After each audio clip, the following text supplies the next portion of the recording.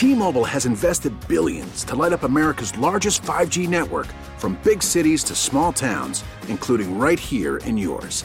And great coverage is just the beginning. Right now, families and small businesses can save up to 20% versus AT&T and Verizon when they switch. Visit your local T-Mobile store today.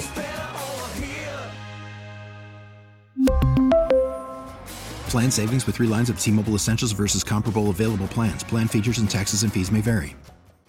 Worried about letting someone else pick out the perfect avocado for your perfect impress them on the third date guacamole? Well, good thing Instacart shoppers are as picky as you are. They find ripe avocados like it's their guac on the line. They are milk expiration date detectives. They bag eggs like the 12 precious pieces of cargo they are. So let Instacart shoppers overthink your groceries so that you can overthink what you'll wear on that third date. Download the Instacart app to get free delivery on your first 3 orders while supplies last. Minimum $10 per order. Additional terms apply. Listen to every MLB game live. In the deep left center field, it is high, it is far, it is God. Stream minor league affiliates. The Midwest League home run leader. And watch the best baseball highlights and look-ins on MLB Big Inning.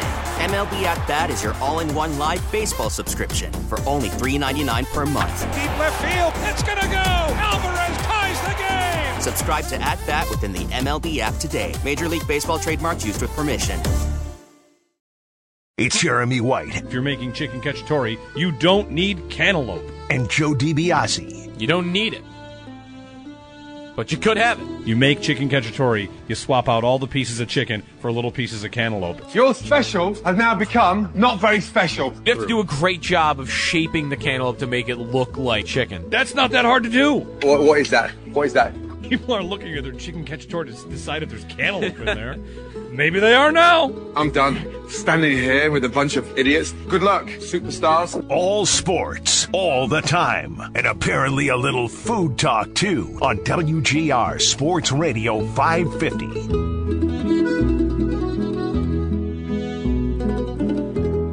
All right, we have to talk about the elephant in the room right off the bat.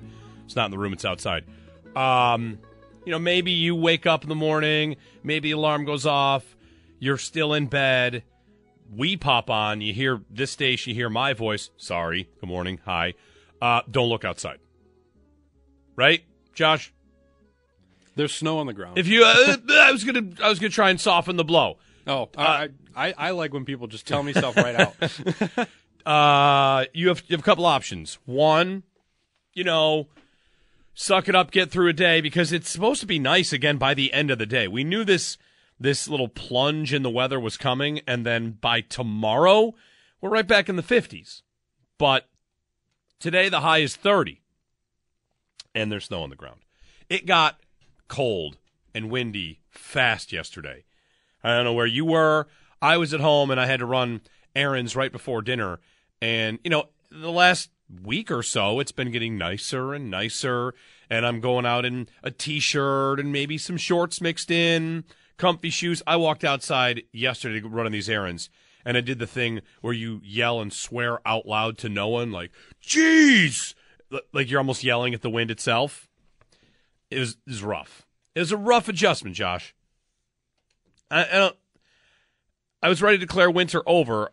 If I'm looking at the 10-day forecast, the lowest high after today is 46. Like we're cruising. I think what's most shocking is on Monday it's going to be 68.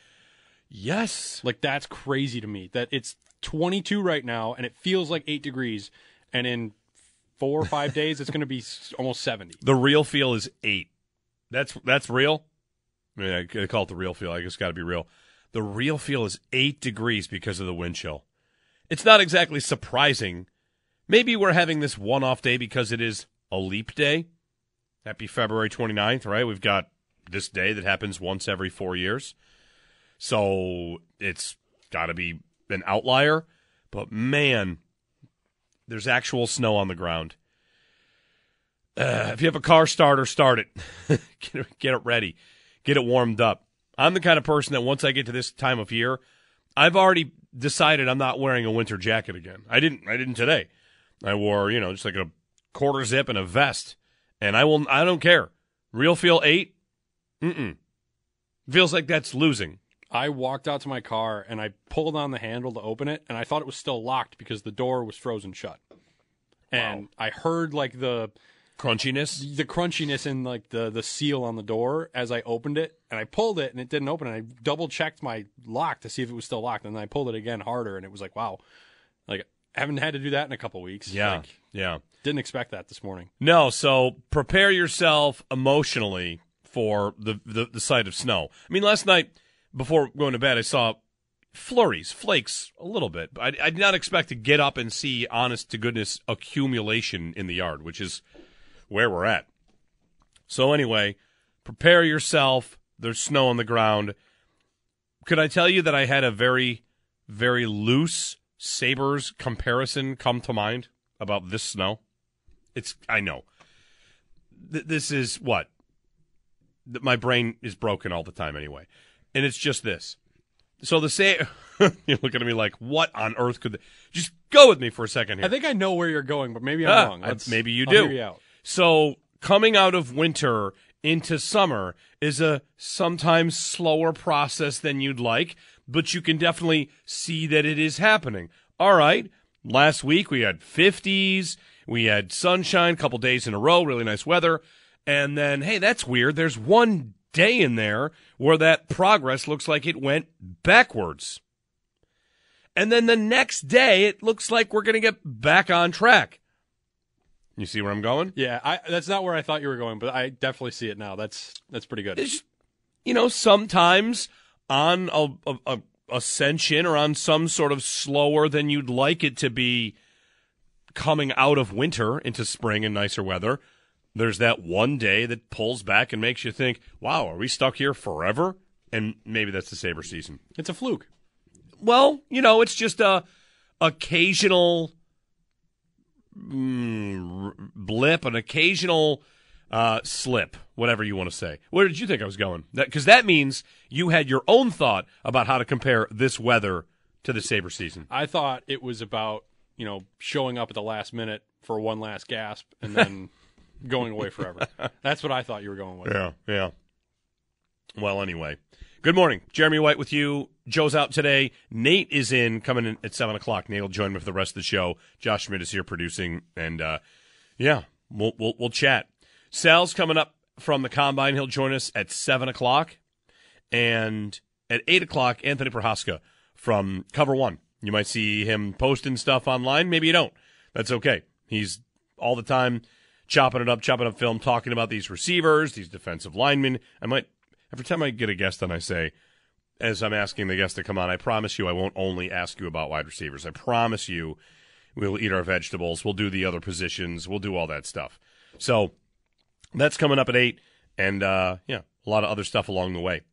I did see something about the receivers that I found interesting, about one guy in particular that I wanted to get to early, because it's a bit of a callback. Brian Thomas Jr. Maybe you've seen him mocked to the Bills. Maybe that's your favorite idea. Brian Thomas Jr., wide receiver, LSU, the second best receiver on his team. The draft is so good, by the way, for that. If you want to talk down any one player, you find something and you say it, and it doesn't have to mean anything. Like, oh, wow, he's the second best guy in his own team because Malik Neighbors is on this LSU team. So if you want that, you can have it. But anyway, if you today at any point pull up highlights of Brian Thomas Jr., I have a comparison to make to Sammy Watkins, and not in any sort of way to be, it's not going to work out, trading up for him would be bad, nothing like that. I saw something from Brett Coleman today about Brian Thomas Jr. that I found really interesting and highlights what the job of the draft is.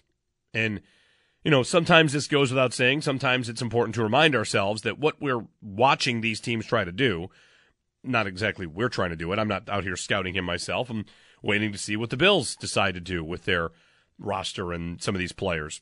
And I think the Bills are an example of a team that really does a good job with what I'm about to get to. So this goes back to Sammy Watkins. So when the Bills trade for Sammy Watkins, I don't know if you remember that year leading up to it. Watkins was a receiver that was near the top of another class that was supposed to be a great wide receiving class, right?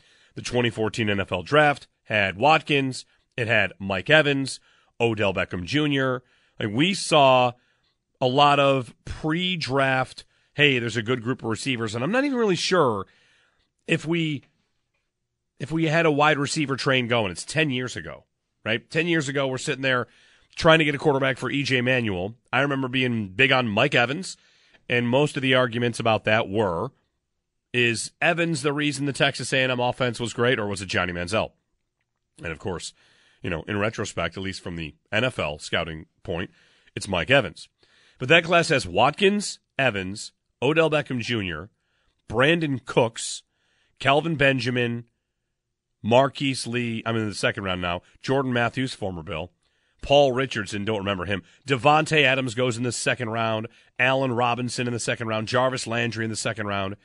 Like, just in the first 2 rounds, guys that ended up having nice NFL careers, guys that made Pro Bowls, it is Evans, Odell, I don't think Benjamin made one, but 2 of those guys at the end. Devontae Adams did, Allen Robinson did, Jarvis Landry did. Anyway, back to Watkins. So I saw this thing about Brian Thomas Jr. It made me think of Watkins, and what was that? Sammy Watkins, when he was coming out of the draft 10 years ago, yes, I remember, there was a number on him. I'm not going to remember the exact stat, but it was how maybe 50 or 60% of his targets were at or behind the line of scrimmage. And the knock on Watkins was, I don't know if he can do everything, because look at where they throw him the ball. He constantly gets screens, bubble screens. A lot of his potential targets, a lot of his skill set in that Clemson offense is screens. And are you going to draft a receiver at the top of the draft if you don't really know that he can do everything else? I mean, Watkins, of course, showed plenty of physical gifts, had great hands, but the way that Clemson used him was as a bubble screen guy. Kind of like the way the Bills used Diggs at the end of this year, a little bit. Like, Diggs caught passes that were close to the line of scrimmage in an effort to just get him the ball. And that's what Clemson did with Watkins, and I can remember their coaches talking about it up to the pre-draft process. We haven't necessarily quite gotten full into the college coaches pump up their guys towards getting them up in the draft yet. I mean, that has happened a little bit. That'll happen a little more. But the Clemson coaches explained a few things. One, they did it because they wanted to get the ball into Sammy's hands. And 2, the way that teams played him, they threw him the ball close to the line of scrimmage in an effort to kind of break them out of defenses and how they would defend Watkins.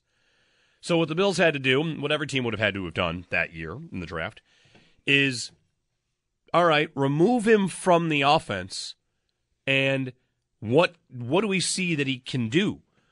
Do we see the footwork that will allow him to run a full route tree? Do we see the ability to track the ball deep down the field on those ones that he was thrown down the field? And this is true of a lot of receivers, a lot of this year's class as well. And it's a reminder that, the job is scout the player, not the results. You watch the highlights, you watch the film, all the film is results. And there could be more in there. And if I think about the Bills and how they've done this in the past, 2 prime examples, and there are going to be multiple others if you want to bring some up, if you can think back, multiple examples of drafting a guy that did not have experience doing a thing, and the Bills didn't care. They went for athleticism, or they saw that the player in question had those abilities. I'll give you 2 off the top of my head, and I'm sure there's more. If you can think of one, you can add it into this conversation at 803-0550. Number 1 I think about is Devin Singletary. Devin Singletary, when he's at college, did not catch the ball out of the backfield, and the Bills didn't seem to care. That's fine. We think he can do it. And he came here, and he was not exactly a full pass-catching back, but he got thrown the ball plenty, and that's a guy who, on the scouting report in college, would have been like, well, he doesn't catch many passes. Turns out he can. The Bills did not fear what he couldn't do in the offense because he wasn't asked to do it. Another is, of course, Dawson Knox, right? Dawson Knox, tight end, no career touchdowns in college. How good could this guy be? He never caught a touchdown in college. Okay, not a problem. They see the skill set, they bring him here, and he's had a nice career. Not every pick is going to be a massive boom or a massive bust. You have guys that are just pretty good and showcase what they can do in the league. And that brings me to this stat I had on Brian Thomas Jr. that reminded me of all this. And I'm really eager to see what the Bills, of course, do in the draft. And, we've got more than 50 days till we get there. But whatever. I think it's a constant talking about it and thinking about it with the Combine. So Brett Coleman where's Brett Coleman? I got to find out. Sorry, let me double-check this. He does his own stuff, great film studies, great long breakdowns of offenses during the season, of draft prospects. And anyway, Brett Coleman does a great job. He had a stat on Brian Thomas Jr. and on Malik Neighbors, for that matter. The LSU offense, what was it? LSU offense in the passing game with Jaden Daniels and those two receivers was tons and tons of slot fades. So much so that on slot fades or go routes, that what you saw was go routes from the slot all the time. And go routes from Brian Thomas Jr. and go routes from Malik Neighbors. LSU had two receivers with incredible speed. I saw both referred to as speed merchants on Danny Kelly's The Ringer mock draft and player comps. But Brett Coleman pointed out that 60% of Brian Thomas Jr.'s targets were on go routes. That he ran down the field. He ran away from people, and that was it. And if you're the Bills, you've got to figure out, okay, can he do the rest of it? And you don't have as much of a body of work to find that out. But Brian Thomas Jr. was constantly running go routes. And if you watch the highlights, I mentioned this maybe a week ago or 2 weeks ago to somebody. If you go pull up Brian Thomas Jr., what you're going to see is a lot of Gabe Davis-like touchdowns. And by that I mean, what did Davis do for the Bills? He ran go routes a lot. He ran deep down the field. That was something that he was constantly doing. Running past the defender, throw it over the top. And this gets to a lot of the conversation about the wide receiver train and what guy you might like. The scouting reports are on what they've done, on athleticism, on skill sets, but one of these guys, or two of these guys, is going to be asked to do more, and they're going to flourish in it. And just to point this out, if I told you there's a guy in this year's class that people are comparing, by people, like 3 or 4 different draft comps, and, comps are dangerous because they can create expectation. But there's a couple in this class that have a CD Lamb comp. And it's not a guy that's expected to go in the first round. CD Lamb. Because he's smooth in the way he runs his routes. Adonai Mitchell. He might not go in the first round. He might. Do the Bills look at him and see the skill set of CD Lamb? If I offered you CD Lamb to enter this Bills offense, would you take it? Yeah. That's a guy that was drafted in the first round and blossomed pretty quickly. Lamb in his first 2 seasons didn't have a ton of targets, but he had good production. And his targets in the last 2 seasons have almost, not quite doubled, but gone up considerably. And it's kind of like, it's not exactly the Diggs timeline, but there are lots of receivers that, given the opportunity to do more, will do more. And maybe that's why so many of them ask for the ball, want to be in an offense that passes it more, because there's skill and then there's opportunity. And for Brian Thomas Jr. in this spot, there's plenty of chatter when we ask draft analysts, what do you think? Who's the guy that could, A, come in and contribute right away, and B, develop into a full-time number one? One of the answers you get is Brian Thomas Jr. because he's so good at the one thing. He's so good at the thing that Gabe Davis used to be really good at, or still is.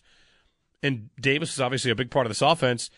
And if you wanted to just replace Davis with a young player that has a somewhat similar skill set, size, speed, vertical routes, but will add more in, obviously that never really happened with Davis. And with Brian Thomas Jr. of LSU, maybe that's something you can do. A lot of these same points could be made for Troy Franklin, who is a speedster. You see plenty of stuff down the field, but you do see more over the middle. Can he develop into a number one? And that's big on the Bills' goals. If you're someone that's tired of all the wide receiver talk and tired of the wide receiver train, I regret to inform you, we might still be here next year. Because don't give me that look, Josh. Don't sigh. No. Because if they draft one and then cut Diggs, which a lot of people say. Oh, I see what you're saying. A lot of people now would say, okay, fine, Diggs can stay for another year. Perhaps a departure is more likely next year. Okay, then you got to go get one. See, I thought you were going in the vein of like, what if they just don't draft one and we're here again next year? No. The league will not let the draft happen without the Bills taking one. They reverse the pick. The second round, if they go defense in the first round, and in the second round they take something other than receiver, Goodell would walk on the podium and like, hold up, guys, no. Goodell's going to be in a Brandon Beane costume making the pick for the Bills. That's right. Who does the second round picks this year? It's a good question, right? You'll have guest pickers. Don't they have Fan of the Year do that? Sometimes that's the third or the fourth or the fifth. Okay. I think if I remember correctly now, the second round is often team legends. Depends. Again, we're like... Yeah, because Pat McAfee did one last year. For the Colts? Yeah. I don't remember what round, though. Yeah. I think it was second or third. And Bruce Smith did one for the Bills at one point. Mm-hmm. Okay. Get Josh Allen up there to pick the receiver. Let's go. Get him on the podium. Tell him to pick who he wants. So anyway, all that on Brian Thomas Jr., just a point that jumped out at me. Like, oh, here's another... It's not exactly Sammy Watkins, of course, but you're trying to figure out, okay, what does he do? Bank that. If you just banked everybody on what they can do, then you get to the potential. And that's where boards... I get hung up on draft boards a lot. Mainly that we never see them. Ever. And we're just told to trust them and believe them as if you could put, what's the grade on Brian Thomas Jr.? Oh, it's an 86. What's the grade on Troy Franklin? Oh, it's an 85. Well, what's the difference? Do you feel like one has more potential? Is it more about ranges? Is it more about ceilings, floors? I have a tough time with one singular number. And if the Bills are on the clock and picking between two guys that they have similar, is the potential built in? Do they want the guy with the higher ceiling or the higher floor? Like, there's a million parts of this that are up for discussion, and the board is taken as gospel that we never actually see. So that's a little, digression from me. 803-0550 and 1-888-550-2550. If you want to call in, join us. It's fine. We'd love to have you. We'd love to hear from you. If there's a thought to offer on receivers, go for it. If it's on something else, we'll dig into other stuff.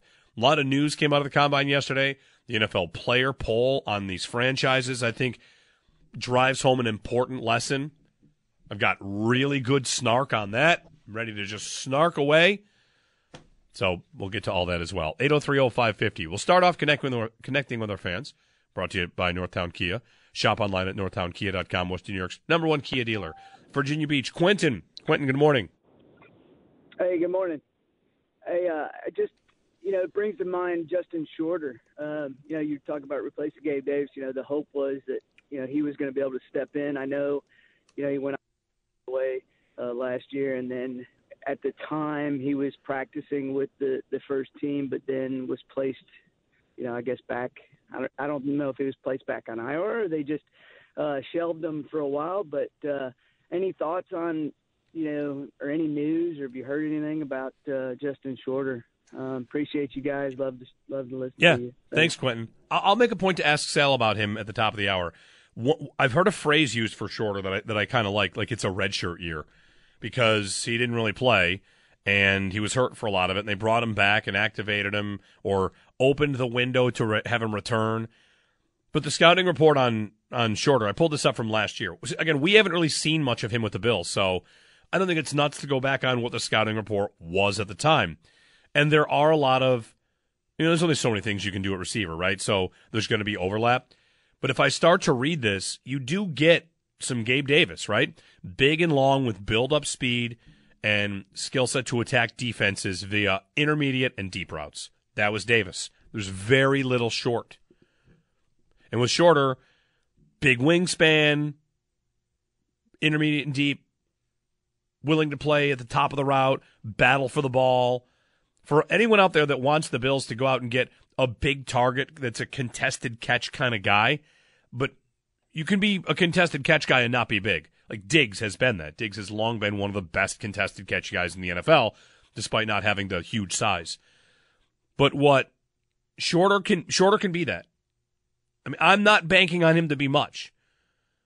The best I can bank on Shorter to be is the Bills take their receiver that's going to be the next young stud rookie that we're all going to get excited about, and then they say, we didn't take one in the 4th round because we believe in Justin Shorter. Like, okay, I can get into that a little bit.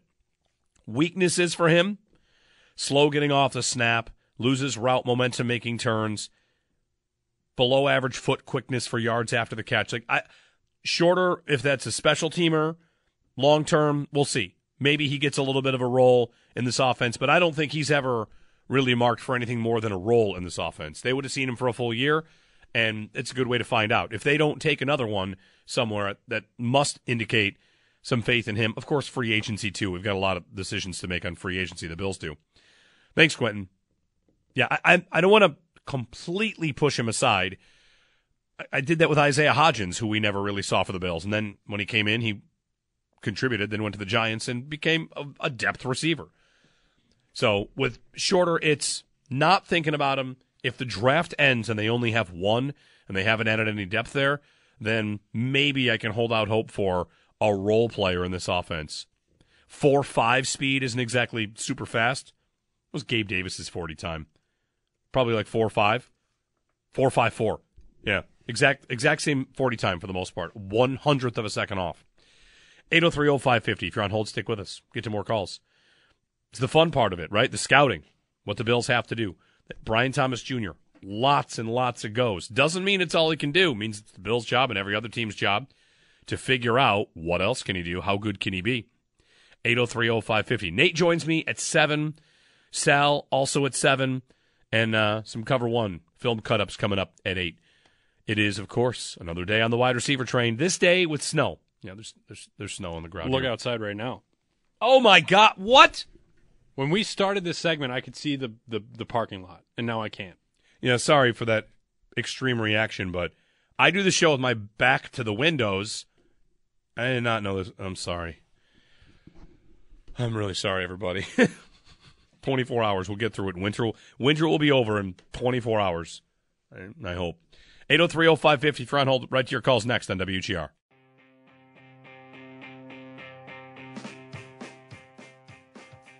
Trading Josh Allen for the number 1 overall pick here does a few things. Number 1, it allows you to get a quarterback that could be as good or even better than Allen is right now. You look at the scouting reports for Caleb Williams, I'm all in on the hype. I think he is going to, honestly give Mahomes a run for his money in 5 years to being the best quarterback in the NFL.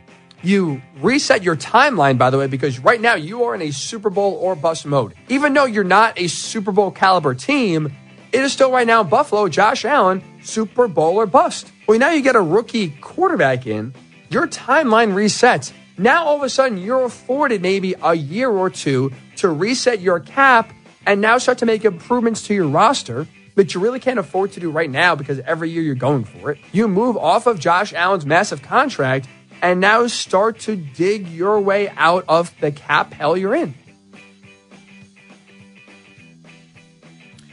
Yeah, we didn't get to that yesterday. That is, his name is Ryan Hickey.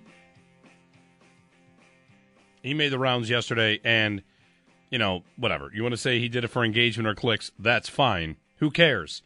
He did get absolutely roasted by, everyone, including his own coworkers. He works for CBS Sports Radio.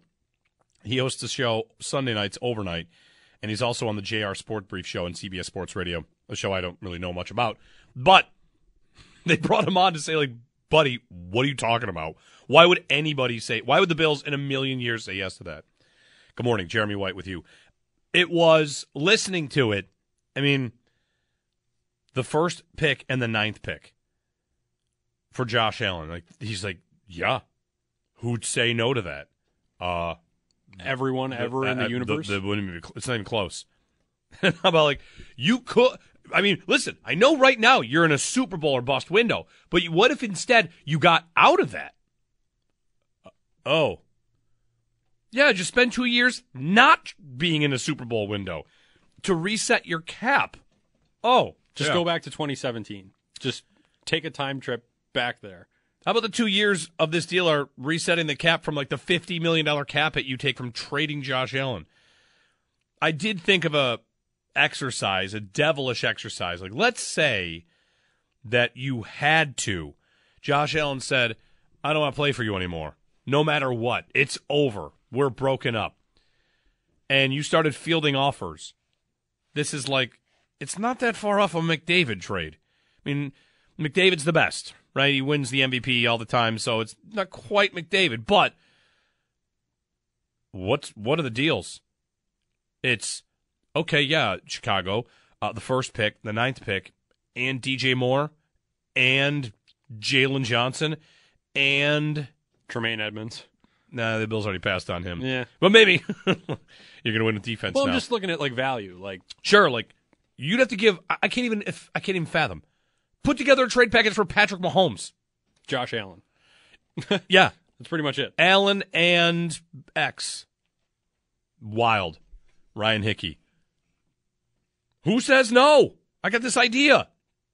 The 1st and the 9th pick. You too could have Caleb Williams. All right. And the fact that he in that said he's going to give Patrick Mahomes a run for his money, I don't agree with that at all. I know. The Caleb Williams stuff is just like, he's going to be good, but he's not going to be that good. We'll see. The idea of being as good as Mahomes. Mahomes is an all-time great already. He's the best ever, the fastest. I mean, you want to say Brady's greater, fine. Mahomes is better sooner. Maybe he doesn't play as long, but Mahomes' pace is to dust Brady. He probably falls off that pace on some level and probably doesn't play till he's 45. But, man, you got to make sure, you got to be careful not to fall in love, and I say this as someone who has formerly been in love with picks and prospects, because picks and prospects represent this rosy future of what you might be. And sometimes you have to look at what you do have and say, why go to the picks and prospects land when we are close enough? The Bills are certainly close enough. The idea that, I just don't buy this idea at all, that the Bills' cap situation is going to make them uncompetitive this year. And they have to spend so much resetting it. Look at the Bills' cap situation next year. It's generally fine. And in 2 years, they are already fine.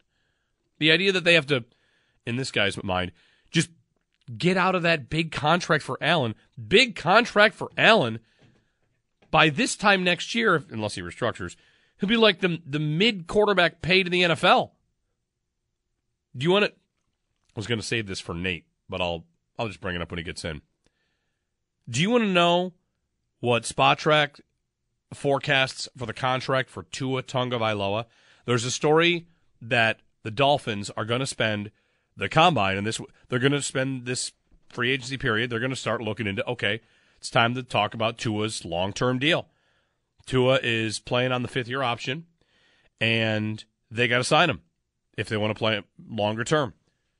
Tua is a good quarterback who justifiably gets a lot of flack for big moments. They're not that good when they have to come from behind, but when they're in front or when they're he won the passing title. I mean, he's good enough. When I looked at Spotrac's Tua page and the market value, I say this as someone who spends a lot of time saying that we just need to, with quarterback contracts, accept the passage of time. Of course they get bigger. They always get bigger. They're going to pay that guy that much, and still I gasped when I saw that Tua's market value was 6 years, $300 million. Gasp. What?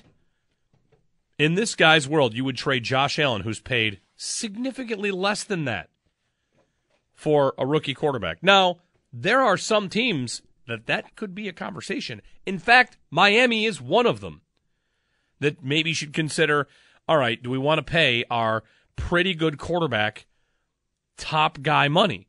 Brock Purdy, whenever his contract is up, this will be a conversation, right? When you've got these guys that are, I don't want to just pigeonhole game manager and Allen Mahomes, like there's only 2 tiers of quarterbacks here. But for these guys that are not thought of as that physically gifted, I'm waiting for the era or the team that will move on from that guy move on from, okay, he's pretty good, and move to somebody else, because we're still at a stage where it does not happen as often as it should. When we talked to Matthew Collar on Tuesday this week about Minnesota and the Justin Jefferson trade rumors, he's very much pushing the idea that the Vikings do not go back to the Kirk Cousins well another time. I know you might be afraid of where you go from here, but going back to this and continuing to spend $50 million a year on a guy like this, you just don't have to do that. You could take a rookie, and hopefully it works out. But resetting your cap at quarterback, that part of it from Ryan Hickey there, that part of it's not nuts. It is nuts for the Bills to consider doing it. It's not nuts for half the teams in the league to think, why are we doing this? The Saints, why are they doing this with Derek Carr? They're going to pay him forever. He's stuck there. If you're a team that's going to think about bringing in Baker Mayfield, right? Baker Mayfield's a UFA. How many years do you want to do that? How much money you want to do for that? You probably don't want to go $50 million. But guys in the middle, whether that's Geno Smith, I'm just pulling quarterbacks at random that aren't the guys at the very, very top. Miami and San Francisco, though, and Detroit, in the right scenario? Like, in the right scenario, think about the Jordan Love pick for the Packers. They make that pick with a guy that they can't bench right away. How many more picks would Jordan Love have gone before he went to a team where that quarterback was instantly in trouble? Or at least a lot sooner in trouble? The Patriots drafted quarterbacks when they had Tom Brady for a long time. None of those guys really threatened Brady until Garoppolo came along, and there was chatter they were going to move on from Brady that soon. But back to the original point about Ryan Hickey suggesting the Bills trade Josh Allen for the 1st and 9th pick. Man,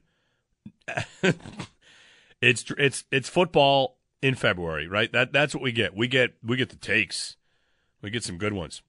803-0550 and 1-888-552-550 to join us. Nate will pop in with me at 7 o'clock. Sal Capaccio, we check in from the Combine at 7 as well as things keep moving. We heard from some defensive linemen yesterday and some that did meet with the Bills. Get Sal's thoughts on what kind of defensive lineman they might be looking for. If it's an interior guy.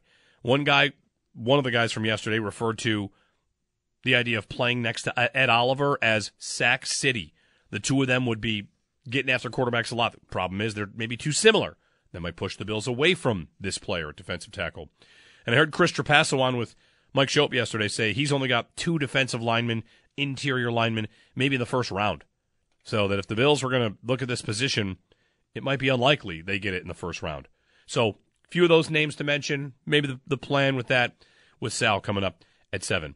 803-0550, 1-888-550-2550 to join us. I also have wild, blow-your-mind stats, not stats, but facts on leap years that I didn't know until today. And if you thought the weather change was intense here, somebody beat us. Somebody beat us. And how big of a drop that was. We'll get that next as well. That'll be our stat of the day. 803-0550 to join us on WGR.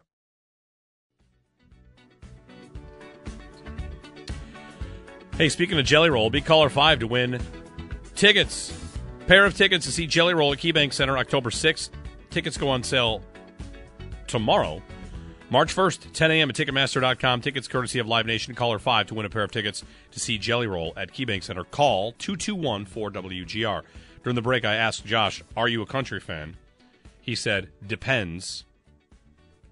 And then we got into another conversation because I asked him what is considered country and what's not considered country. He said Jelly Roll is sometimes, yes. Yeah, I haven't listened to him all that much, but I know that people consider a country. Good majority of his songs are, yeah. I am, by far, I'm not a country aficionado or have really never been a country fan. I say that because, as a precursor to, I don't know, I'm not the one to say something is or isn't country, pop country, this country, whatever. Is Zach Bryan country? To me, yes. Okay. In that case, Zach Bryan is the first country I dig it a lot.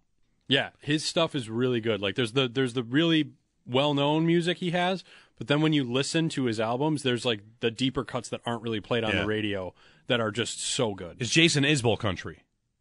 I don't know him that well. I do, and I feel I'm like not sure. maybe he is, maybe he isn't. Like, whatever genres are. Sometimes the lines are written too perfectly, and guys are in and out of this box or that box. because Zach Bryan reminds me of Jason Isbell, and I like Isbell, and I like Zach Bryan, and I don't know that means that I like that. Whatever. Anyway, I want to go. I would like to. He's coming to KeyBank Center. Zach Bryan would love to see it in like a couple weeks. I think, like March 10th or something. Yeah, and tickets if you go online are on the secondary market are expensive. Is what it is. 803-0550. Anyway, good morning. Nate's going to join me in a minute. Jeremy White with you. Joe's out today. Combine rolling along. Continuing coverage at our website, WGR550.com. Bills State of the Bills article from Sal today is defensive tackle. And when we talk with him about that at 7, we'll also talk about the defensive tackles because a number of them yesterday spoke and talked about meeting with the Bills. There's a couple different ones.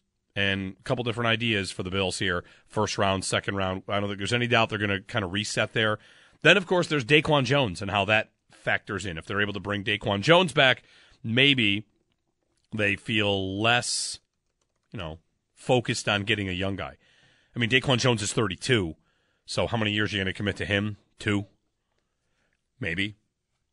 Anyway, 803-0550, 1-888-550-2550. So, the temperature drop and the snowband. Patrick Hammer just tweeted out a picture.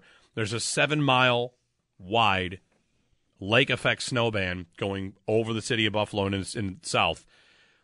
So yeah, it's not great. It's not great to look outside. You might see snow on the ground. You might see snow flying where you are. A minute ago, it was flying around here.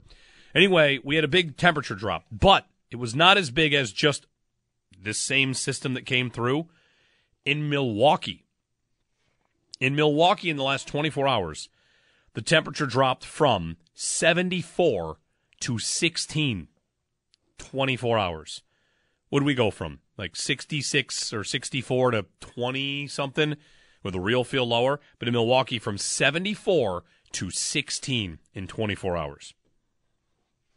Cold system, snow, but hopefully this is the last gasp and we're off into some spring pretty soon.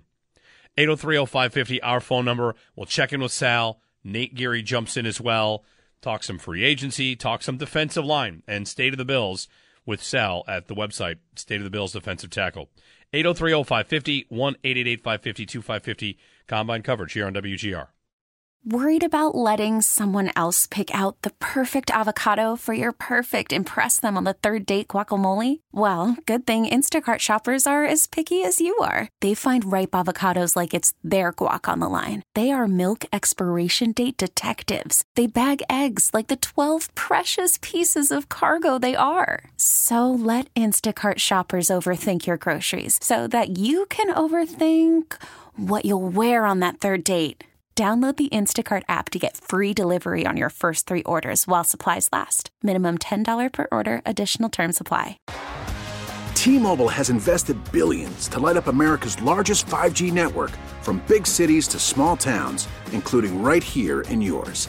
And great coverage is just the beginning. Right now, families and small businesses can save up to 20% versus AT&T and Verizon when they switch. Visit your local T-Mobile store today.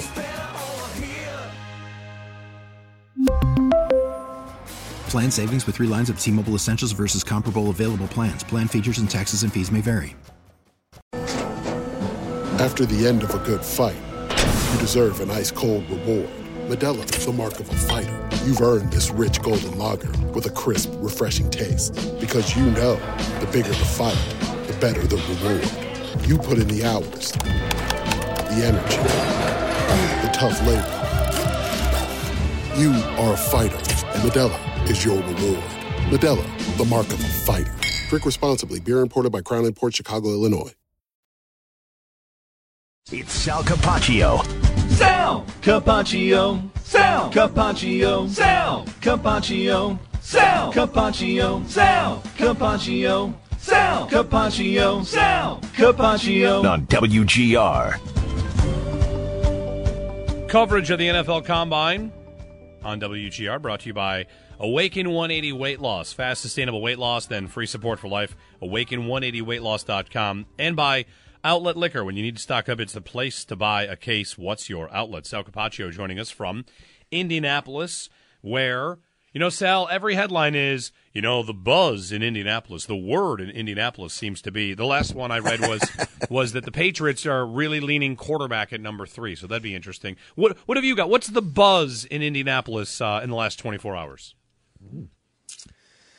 Ooh, that's a good one. I think the buzz in Indianapolis league-wide is, it looks like, the top 3 picks are going to be quarterbacks, and yeah, I think all these teams are in position who need one. So it'd be really surprising at this point. I think the buzz is if the Bears, Commanders, or Patriots jumped out of their spots because those seem to be earmarked for quarterbacks, and there happen to be 3 quarterbacks that most agree that are worthy of those 3 spots. Yeah.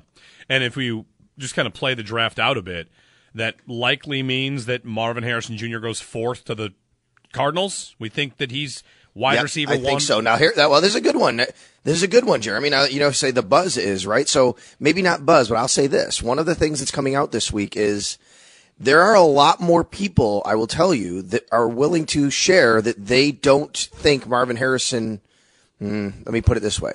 They think Marvin Harrison's great. They think they want to put Malik Neighbors maybe ahead of him.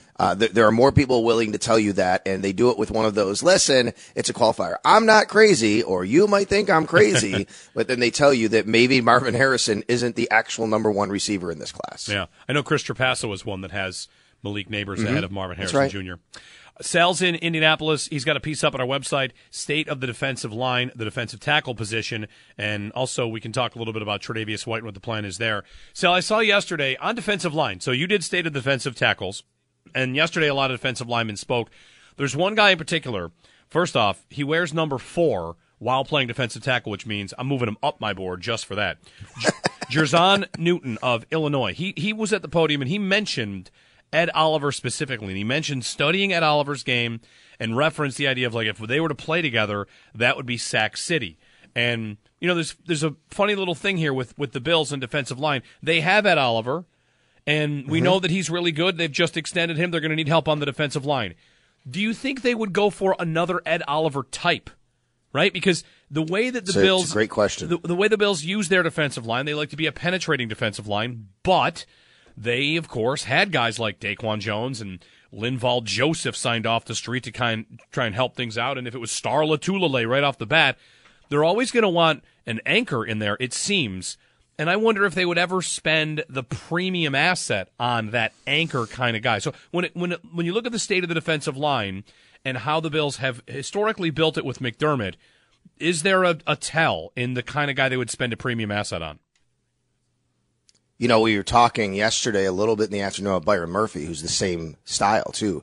He's a little bit of a smaller guy. 6'1", 308. That's a smaller defensive tackle. And I said the same thing you did. I don't know if the Bills would do that. Now, he said he met with the Bills, and that's how it came up. Now, that's great. And, you'd love to have guys like Ed Oliver being able to, play on your team every game. But I don't know if it's the greatest, roster construction, or at least how the Bills feel it is, to put those 2 guys next to each other. So the Bills are going to draft a DT high. I don't know if you want someone like Ed Oliver. You know what you want? Someone like Daquan Jones, right? I mean, Daquan Jones is, 6'4", 320. He's a space eater, but he's also a penetrator because that's the defense, and he did so good at both of those things. To me, that's the kind of defensive tackle that pairs better with Ed Oliver on a game-to-game basis. Sure, do you love to have guys like Ed Oliver and just say, yeah, go wreak havoc, right? You cannot, but to me, I think you're giving up what the Bills really like to do, which is have one of each and play off each other. And I think you're hurting your linebackers by doing that, which is one of the reasons why the Bills linebackers have been, pretty good. If they can stay clean, they can go make plays. So it's a really good question. And I've wrestled with that myself. This might come down to, just if the guy was super much standing up on your board. Like if you have your board and he's really high and you get to 28 and you're like, how can we pass on this guy? Yeah, he's not the exact fit we always like to have, but you got to take him because he's just too darn good of a football player. But I do think roster construction wise, it's not really what the Bills normally like to do when they put 2 DTs together. Yeah, they again, like in football, this is the other thing, Sal. You kind of have to pick what you're going to be good at, and to maybe to the chagrin of some Bills fans, I know that Sean McDermott wants to be great against the run. Every defensive coordinator wants to be. But I do feel like the Bills have often prioritized how good they have to be against the pass, right? Pass and stop the pass. Of course, you do want to run and stop the run. But when they're making choices, whether it's at linebacker or if it's at, safety and corner, do their decisions generally tend to tilt towards the guys that are going to be a little bit better in the passing game? Like they're always going to, if all things are equal, one guy's better against the run, one guy's better against the pass. To the detriment of the run game, I feel like they've leaned on the passing game there. I think they have as well, especially in the evolution since Sean McDermott took over. And I think even when he became, head coach in their roster construction. So I think a good indication of that would be a guy like Tremaine Edmonds. Tremaine Edmonds was this new age type of middle linebacker. And a lot of people did say he was out of position. I might agree to a point. I would say, and I've said this many times, Tremaine Edmonds is not an edge player, but he might have fit better in a 3-4 inside, not a 4-3 inside. You know what I mean? He's not a middle linebacker. Maybe his best trait is 3-4 inside linebacker because he's not a true middle linebacker running to A gaps and plugging up runs. What is he? Sideline to sideline, and he's super rangy, and he was really good in zone defense, not in man-to-man, of course. We saw him get beat there a few times. It's just too tough for him. But I think that's a great indication, Jeremy, what you're talking about, which is, hey, yeah, I mean, you've kind of built their defense towards stopping the pass. Now, Matt Milano is just an all-everything type of linebacker, but, he doesn't come off the field because he's a 3-down guy because he's so good against the pass. You can put him against tight ends and be good there. He can get out in zone coverage. I think that's another area where you can say, like, how they built their team. Linebacker, defensive line, rotation. Why do they rotate? Because they want to penetrate and they want to chase down quarterbacks, and they know that they need a bunch of guys to go in and out and do that. So, yeah, I do think that that's probably right. Sal Capaccio on the Western Hotline from Indianapolis. Jeremy White, Nate Geary. You can check Sal's piece at WGR550.com on the state of defensive tackle. Oh, sorry, Nate. I thought you had something. That's fine. Oh, I was going to ask about defensive tackle. Go for it. Well, let's do it. Yeah, go right ahead. Yeah, I wrote yesterday about it. Go ahead. So, Sal, you kind of talked about the type of player that the Bills, Brandon Beane, Sean McDermott might be looking for. And I like the marriage conversation you have with linebacker because the type of linebacker the Bills have right now with Terrell Bernard and Matt Milano, they are much smaller linebackers in the NFL. I mean, when we're talking about Tremaine Edmonds and Terrell Bernard, the replacement for Tremaine Edmonds, how much different do you think they need to think about the type of player that needs to be in front of those guys? Even though, Edmonds had this size, he was a much bigger player than Terrell Bernard was. Bernard, to me, was actually surprising to me last year, Sal, how easily and how well he was able to get off blocks. I guess that was the one area I really worried about him as a Mike linebacker in the NFL because of his size. So do you feel like you kind of go in with the same mindset of who needs to be in front of these linebackers, like when you kind of thought the sort of the same structure you were going to have with Edmonds, or do you feel like you can get away with smaller interior defensive linemen because Edmonds showed he can be a block shedder even at his size? Yeah, I think that it's a good conversation as far as their size is so different, right? Edmonds and Bernard, but how they get off blocks is different because of that. And Edmonds, he had trouble at times. He got swallowed up at times, but he also was so big that was, to his advantage. Terrell Bernard just doesn't get blocked a lot of times, right? I mean, he's able to find, it's the same with Matt Milano. You watch Matt Milano, they're just kind of able to avoid that kind of stuff. I don't think they have to really worry about who's behind them and how they structure their defensive line. I think that they are very comfortable with the two linebackers they have. Yesterday, the D-line and the linebackers, they were out there and they were talking at the podium, and then it was really funny because Josh Reed and we saw each other. And we're like, oh, here come the linebackers. We don't need to pay attention to them. We laugh because the Bills are set at linebacker, we think, right, with Matt Milano and Terrell Bernard. Not the case at defensive tackle. The big thing about defensive tackle for the Bills guys is the state of the team. So they have 7 defensive tackles who are under contract at the end of the season. They currently have 2 heading into free agency. They have 5 defensive tackles scheduled to become free agents. Now, that could change between now and March 13th. They have, right now, as we sit here, 2 defensive tackles under contract. 2. Ed Oliver and Elianku. That's it. Daquan Jones, Jordan Phillips, Tim Settle, Linval Joseph, Puna Ford, all set to become free agents. The question is going to be, how much is Daquan Jones going to want? How much is he going to command coming off the pec injury? Yes, he returned, 32 years old. He had a really nice year. I don't know if he's going to make what the Bills paid him. The Bills paid him $7 million over the last couple of years each year. I don't know if he can get that much in the market, but if he gets close to that, I don't think the Bills can afford to bring him back, to be quite honest with you. Maybe you have to probably hope that he can get, 4 or 5, and maybe you can do that and you can structure the deal where it's much easier for you. Jordan Phillips talked about possibly retiring at the end of the year. I don't think it's going to be hard to get him back if he wants to play. And you're like, yep, the system, he can come back. He shouldn't have, much higher offers from other teams than the vet minimum anyway. I'm curious to see what Tim Settle gets. I don't think he lived up to his contract in Buffalo, to be quite honest. But he had a couple nice years in Washington. Maybe another team feels he can do better than what he did with the Bills. I think he was better last year than he was in 22 with the Bills. But I don't see the Bills making it a priority unless, again, you're talking about a really low deal. And then Linval Joseph and Poona Ford just seem like guys that, they might wait this out again and see what the market holds for them. Although Poona Ford's only 28 and, there might be a market for him. It's some team more than there was last year. Yeah. It's funny. You mentioned it's Ed Oliver and Eliankou, and Eliankou is he's on and off the roster 30 times during the year. So it almost feels like that's only one guy because, he's been hanging around this organization forever. Sal, you also have a piece up about Trey White and Matt Milano in their respective rehab. We get it. Attention spans just aren't what they used to be. Heads in social media and eyes on Netflix. But what do people do with their ears? Well, for one, they're listening to audio. Americans spend 4.4 hours with audio every day. Oh, and you want the proof? Well, you just sat through this ad that's now approaching 30 seconds. What could you say to a potential customer in 30 seconds? Let Odyssey put together a media plan tailor-made for your unique marketing needs. Advertise with Odyssey. Visit ads.odyssey.com. Yeah, I do. And Sean McDermott and Brandon Beane both talked about the guys rehabbing. And Brandon Beane, it was interesting listening to him talk about that because, well, first of all, we all know that, Matt Milano, as Brandon Beane said, had like a freak injury kind of. He said what Brandon Beane said was a non-traditional football type of injury.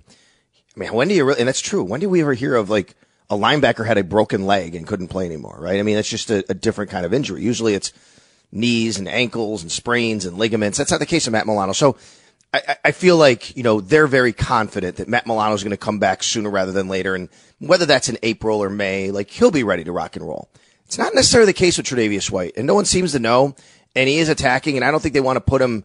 They want to put it in a commit. And he even said we don't want to commit to either guy when they're going to be on the field. And I'm not sounding the alarm at all, saying, "Oh my God, Tre'Davious White may never get back." What I'm saying is the Bills have, by their own admission here through Brandon Beane, they have to determine when Tre'Davious White not only is going to be back on the field, but when he can get back to the level of play where they're comfortable with him playing a lot and making the kind of money he's making, because that's where the contract comes in. I mean, Brandon Beane even said, "Is that during off season? Is it during the season? Is it 2 years from now?" And I'm thinking, boy, if that's the wide range of outcomes, you really have to pin this down. The medical is going to matter. The player, the DNA. He said, the competitive nature, the character of him attacking the rehab every day. That's going to be something that they believe in Tre'Davious White. But the issue, guys, is Tre'Davious White's on the books for $16 million. And if you want to lower that, there's only a couple options. Now, you could release him. $6 million you could save. But you're going to eat $10 million for a player not on the team, and it's Tre'Davious White. And I think that that's probably something that you'd look at and go, I don't know if I really want to do that. Am I better with Tre'Davious for 16 or not with him and eating 10 million of that, right? It doesn't make sense. So I don't think that's necessarily the best way and what they would want to think.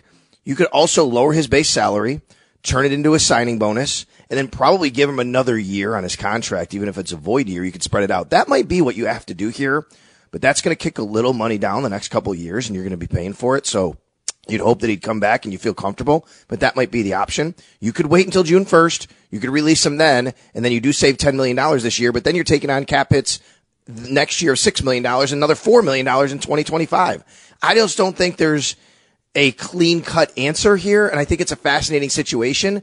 Obviously, the best scenario is they get back to Buffalo in March, April, whatever. He's rehabbing. They're like, man, this guy looks good, and we're ready to rock and roll. Let's play.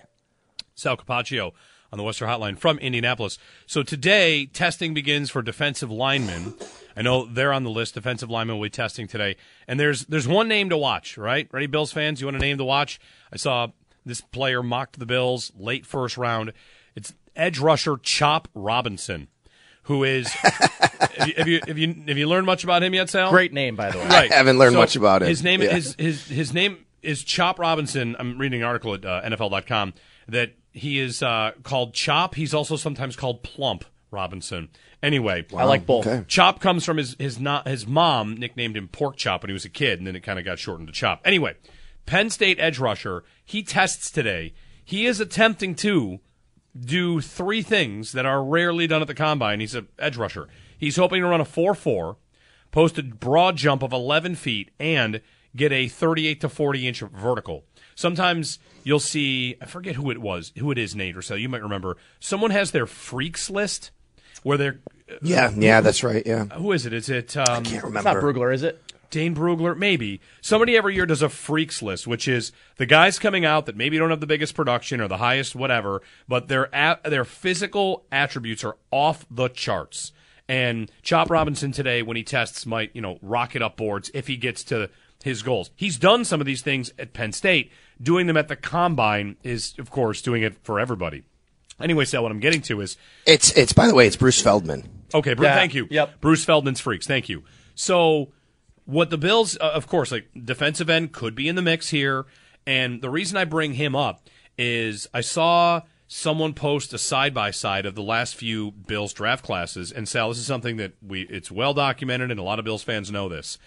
If they see a freak, they like to take a freak. They go for the RAS, which is relative athletic score. So if you show the Bills a defensive end with a 9 or a 10 relative athletic score, I don't know if they can help themselves. They love their athletes, and there's also a track record, Sal, of guys that maybe haven't put up the biggest numbers in college, and they don't really care about that. They're looking at traits, whether that's Dawson Knox, Devin Singletary, whatever. Josh Allen, right? They're looking at traits, and for Chop Robinson, I don't know if the Bills will take him. I don't know if he'll last to 28, but this, to me, is the kind of guy that's at a position that traits over production. It's something the Bills are definitely not afraid of.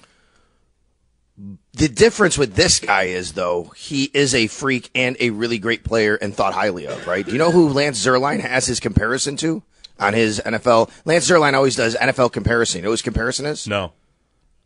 Micah Parsons. Okay, yeah, well, there you go. So even though he is a freak, he's not. What I agree with you. The Bills do love athletic freaks, and they will take them even early. So certainly he would fit the profile. Don't disagree at all. I think what the Bills really like to do is maybe find a freak a little bit later, right? Spencer Brown. I mean, Spencer Brown, for the athletic traits he has for a big guy. Tommy Doyle. Oh, my God, right? But then again, Greg Rousseau is this guy, right, guys? Greg Rousseau. Yeah. Yep, he is a poster child for what you're talking about, Jeremy, of a first-round pick where he is just, his athletic traits are off the chart. That was COVID. He didn't play the year before in college, but man, you got to get your hands on this guy and the things he can do. They like to draft players like that. I agree with you. It's not always about the production. This guy is very productive, but he's also he's highly thought of. Edge defender who offers the type of athleticism, this is Lance Zierlein, we've seen from players like Micah Parsons and Myles Garrett. That's what he writes about this guy. Pretty good. I also seen Darius Robinson. He's another one, like a guy that can play up and down the line, Missouri guy. Yeah. He turned heads at the. He's a big boy. Let me ask you guys questions since I have you. Yeah. If I can, real quick. Okay. So it's a good question. Because all right, you're the best person to ask this, Jeremy. You're on the wide receiver train, but with separating that and wanting to just say, no, we're full steam ahead, maybe you do. With this receiver class being so deep and the Bills being a team, Bills have 2 guys. Again, one guy really under contract, and what their defensive line group looks like and what the injuries to, that group last year. I mean, if you get a guy that's standing out there, would you rather take him at the end of the first round and then wait on receiver and get a couple in the second and fourth or fifth? Yeah. It's a year that reminds me of, I'm trying to think back. It was the McGahee year. They take McGahee in the first round and Chris Kelsey in the second round. Yeah, and that's right. The story was, a lot of Bills fans would have at that time said Kelsey in the first round is fine. They needed that position. I can't believe they passed on him. Then they get him in the second round. So as the conductor engineer of the wide receiver train, on Thursday night, if they go in a certain direction, I'll come in Friday morning, I'll say, talk to me after tonight, because there are going to be 5 or 6 receivers that are going to be someone I'm going to want. And it would just be a big gamble to me to wait into the end of that round. They might have to get aggressive. You might have to trade up in the second round. Yeah, they might have to. Yeah. Like, I'm fully aware the board could fall any number of ways, Sal. So, do I need them to take the 6th receiver at 28? Yes, unless they don't, and then by the end of Friday, I can feel good. So it's kind of a cop-out, but if they're going to gamble like that, I'm going to wait until the gamble is over before I get upset about it. One thing I want to add here, too, to this sale is the idea of overdrafting wide receivers, right? Like reaching for a wide receiver. And I think back to the 2022 draft, and people talked about Christian Watson. I think he goes the second pick of the second round, right? And people talked about the drop that you had. I think the next receiver was like Treylon Burks, and then it was Christian Watson. And Treylon Burks goes what in this draft? He goes 18, and you don't have another wide receiver pick until 34. I don't feel like in this particular draft, if you have a dramatically better grade on a defensive lineman, I think I got to trust Brandon Beane to just say this gap is too wide, this player is too good for me to pass up or to reach on this next one. The grades just don't make sense. I just don't know that now in this draft that a reach exists. If the Bills had taken Christian Watson at 23 instead of Kyer Elam, people would have said maybe that's a reach. Yeah. But Christian Watson's a great player. But Treylon Burks is a giant bust at 18. So it's with receivers, you kind of have to pick your poison a little bit. But I just don't think the idea of reaching, unless the grades are dramatic, I think I'm okay with that. Well, let's remember, as you guys know, what happens over the next month is going to dictate a little bit of this as well, right? I mean, you have free agency coming up, and Jeremy, just circle back to your very first question about buzz and what's been happening. It's not like necessarily buzz about the league, but as far as the Bills, one thing that I'm more confident here now saying is they'll have more to operate with now, not just because the cap went up. I guess the way I'd put it is, I think the Bills feel better about their cap situation than what we make it out to be. You know what I mean? Like, fans are like, oh my God, they're in cap hell. And I don't think that's the case. Now, they're not going, they don't have $90 million like the Tennessee Titans have, right? I mean, that's wild. But I do think, coming out of this combine, even listening to Brandon Beane, they're not panicking. Like, they have an ability to do some things and operate a little bit. And I think their cap situation internally seems better, like the way they feel about it, than even we feel about it, which is really interesting. Yeah. I was looking at their cap situation for next year, too, because, they have negative $40 million right now, but they'll get that under control, and in part with cuts, in part by eating into some of next year. Like, they're not unhealthy on next year's cap, but as long as they don't eat it all up, by next year, it'll be just like a normal year. And in 2 years, they have tons of room. So, yeah, the cap means you can't necessarily participate in free agency the way that you have maybe in years past. But, Sal, I don't know if you saw the guy going around saying the Bills should trade Josh Allen for the 1st and 9th pick so they could reset that. I have not seen that. Okay, it's not. Don't worry. Don't look for it. It's fine. I'm not missing anything, right? No. It was the Bills should trade Allen for the 1st and 9th pick. Who says no? The Bills or the Bears? Like, come on, please. But half his point was they should do it to reset their cap. It's like, if you think their cap is so bad they should trade Josh Allen, I have a feeling you might not understand that the cap is, workable here. Anyway, it doesn't work like that. Yeah. By the way, but the Bears should absolutely trade it for that reason. Yes. Like, that's the biggest reason why. Even if you feel okay, you might just say like Caleb Williams is way better than Justin Fields, and that's fine. But if Justin Fields is never going to be a true franchise quarterback, you get a chance to reset and not have to pay him, and you can now figure this out for 4 more years. That is the exact reason why they should do it. Absolutely. One other story I saw from the Combine before we let you go, and I'm going to bring this up with Nate. There's a belief that the Dolphins and Tua are getting to work on an extension, and that is going to be an interesting one because, it's the passage of time, but I don't think anybody thinks he's the best, and I'm waiting for a quarterback to not get paid the most, right? Just, hey, what if he settles in at $42 million instead of $50 or whatever it is? We'll see. But the Dolphins, how that's worked, how many years they would be definitely tied to him. Daniel Jones got extended in New York, and they'd probably like to get out of that already. Quarterbacks that play get extended and get paid. And Tua is polarizing, but he's definitely due an increase in his paycheck, so something else to watch for. Yeah, and I think if you're the Dolphins, you have to do that. I don't know what the number looks like, but you have to do that. The guy led the league in passing yards. He stayed healthy last year. I mean, he's a good quarterback, and I understand that he's in this system where it really helps him, but I just think it would be not smart if the Dolphins didn't actually pay him to make sure he was their quarterback, at least for the next little while. The question is how much that's going to happen. Oh, by the way, though, the other story that came out yesterday, a little bit later in the day, though, was this whole thing with the Chiefs' possible tampering. Have you guys touched on that today? No, I've not seen the Chiefs. I've only seen the Chiefs, how their owner is terrible and the players hate everything about the franchise except for Mahomes and Andy Reid. Okay, so basically, and you can do a little research in the break to make sure I have this right and you get it right. So basically what happened was Mecole Hardman did an interview, a really in-depth interview recently, like this week. Maybe Ryan Clark, I don't know for sure. It might have been Ryan Clark in the Pivot. And they said, what went wrong with the Jets? And he said, they wanted me to return punts. Apparently him and the special teams coach had beef, and he didn't like the special teams coach. And he's like, I'm not doing it. And I was injured. He misled me. He was just trashing him. And then he goes, and I wasn't in a good spot. He said, that's when I told Mahomes and Reed, come get me. Yeah. He's under contract. Gotcha. And that quote actually got out there. So people are like, wait a minute, what do you mean you told Mahomes and Reed to come get you? You're playing for the New York Jets. He actually did get traded, obviously, to the Chiefs, right? So Joe Douglas of the Jets, the GM, was asked about this yesterday.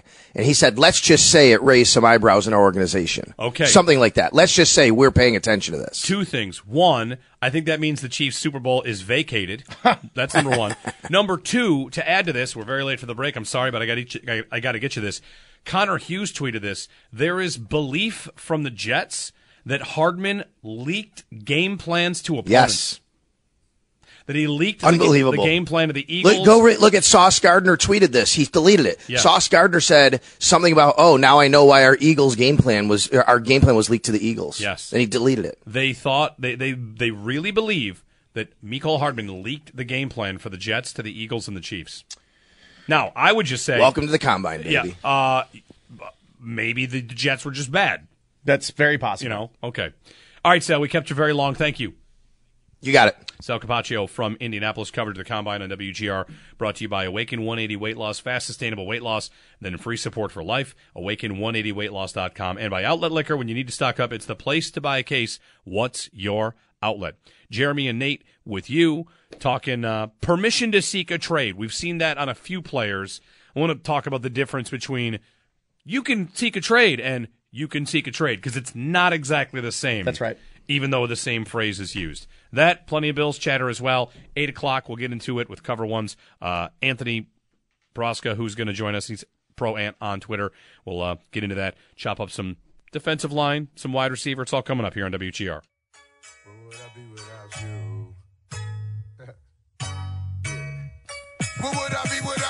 Happy birthday, Ja Rule.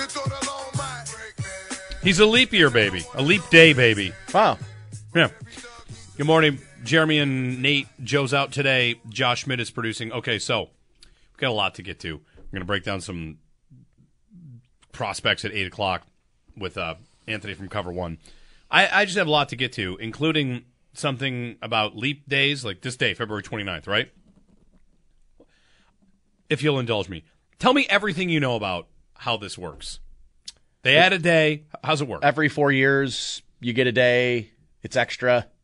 Isn't it something to do with like the Earth's revolution around the sun? Like it adds enough time that it makes up a whole day? Yeah. Or something like that? Roughly a year, a trip around the sun is 365 and a quarter. So every 4 years, you add a day so you even it out. Okay, I knew that. I think that's the general... That's the science. That's the level of knowledge that you know. It goes much deeper than that if you get really far into it. Including, I did not know this. Did you know that it doesn't happen every 4 years? Oh. Yeah. It happens most. It happened in 2000. But there are years... Like 1900 did not have a leap day. And 2100 will not have a leap day. The way that it works is if you kept doing that, adding a day, I was deep into this trying to like do the math on this. It is not every single 4 years. There are years that it skips, and we don't do it. And so that it goes 8 years? Yeah. Or does it go, oh, okay. Yes. So they just completely boot They just They skip punt it. They skip it. Yep. Interesting. Yeah, I didn't know that. I didn't know that either. The explanation is a little long. And you can even if you look this up, like there's even a, you know, remember Y2K? You guys might be even too young for this. Everyone's worried about the computers. We're all going to freak out. This happened also because computer programs at one point, you can search the leap year problem. Microsoft Excel thought that 1900 was a leap year, but it was. They'd skip it. Anyway, there you go. Leap years. Take it to the office. Why February, though? Like, why can't it be, like, in July? Why can't we have an extra day of golf season? This is a great question. Fair question. Like, why? Who picked February? And were they from, like, Florida or something? It's the shortest day. Or the shortest month. Yeah. True. So maybe they're just like, let's just toss But a day this is on a here. great point. Why isn't it when it's, well, it's nice in other parts of the world in February, I guess. Well, right. Like I said, like the person that made this up probably was, like, in, like, California or Florida maybe the Southern Hemisphere even. Yeah. Who knows who came up with leap? Now we're getting into the science. Yeah, put it in July. You should be able to pick. No, then you're on like different days of the year in different parts of the country or world. Okay, anyway. 803-0550. Julius Caesar. He did it? Mm-hmm. It was Caesar. Yep, apparently. Interesting. Okay, February. 803-0550 on whatever you want, receiver stuff. We've got a bunch of comps. Danny Kelly of The Ringer made his receivers, not just receiver, his entire like first 50 players and their comps. We'll get to that. Also saw L'Jarius Sneed's been given permission to seek a trade. He's going to be franchise tagged, but also permission to seek a trade. And I feel like there should be a distinction between the different levels of permission to seek a trade. Because you know who else was given permission to seek a trade? Zach Wilson. Yeah. They're not all equal. No. Zach Wilson's cap hit is so much that there's no way on earth he's going to get traded. He's going to get cut. He's going to get cut. And then someone's going to sign him for half of his money, I would think. His cap hit's like, what, $11 million? I think it was $11 million. Maybe it's even higher than that. And who on earth would give Zach Wilson that kind of money? To be, what, a backup? To compete for a job? I don't think so. So, yeah, his cap hit this year is $11 million. No thanks. Yeah. So there's that element of it. I think about permission to seek a trade. I think about Cole Beasley. A lot of times it means you're going to take a pay cut or you're going to be cut, or if you find someone to do us a favor, go for it. Go for it. That'd be great. Yep. And L'Jarius Sneed, like, this is an interesting one to me because the franchise tag, I think if you're the team that franchise tags a player, listen, these GMs love to do this. They leave themselves options. A franchise tag is not exactly great. Players don't like to play on franchise tags, right? There's no guaranteed money past the year one. And I don't know that teams really like it either. Wouldn't you like to know, all right, hey, T. Higgins, you're going to be here for 4 more years. Okay, Michael Pittman, he might be end up on the franchise tag as well. And for Sneed, if you're the Chiefs, consider also the Chiefs operate from a standpoint of they win all the time. If they want to trade Tyreek Hill, they can do that. They won, and then they traded Tyreek Hill. Now they win 2 in a row. If they want to trade L'Jarius Sneed because someone's going to give them, what, like 2 firsts, then sure, okay, we'll keep this thing rolling with Patrick Mahomes. And even though they want to keep him, they are afforded that luxury of being the team that won. Who's going to get mad at the Chiefs? Right. Everything they do is just celebrated. The NFLPA report on the Chiefs, by the way, that everybody hates it there, is another example of, winning cures all. Clark Hunt, the owner of the Chiefs, had to speak yesterday on how the players basically reviewed the organization to be one of the worst. Yeah, horrible. Yeah. This place stinks, and we win Super Bowls. 803-0550, anyway, on to some other stuff. DJ in Lockport as we connect with our fans. Hey, DJ. Hey, first off, the irony of the Patriots, I know how everybody hated, I guess, being around Belichick, and they just win and win and win, and it's kind of ironic how the Chiefs are doing the same thing, and, the correlation between the organizations after winning all the Super Bowls, that nobody likes it there other than winning. But so I wanted to touch base. Real quick, DJ, to that point, the Patriots' grades were equally terrible. Robert Kraft got an F+ as an owner from his own players. It's a great It's a great example. We spent 20 years hearing how the Patriots organization was so much better than all the others, and the reality was it was just two guys running the show, and the Chiefs sure sound like the exact same thing. It's crazy what a little winning does for the outlook on teams, huh? So, I wanted to touch base a little bit, change the subject a little bit about Caleb Williams. I'm sure you guys, you're invested in sports, and you heard the reports about his father and him demanding or requesting to have ownership of the team that drafts him. Clearly, with the Brady Miami thing, we all know. I think it was Brady Vegas and Brady Miami. Like, you cannot own a team or have any stake in ownership of a team and be an active player at the same time. First off, like, the audacity of this kid. He didn't do that. That's the answer to that, DJ. That just didn't happen.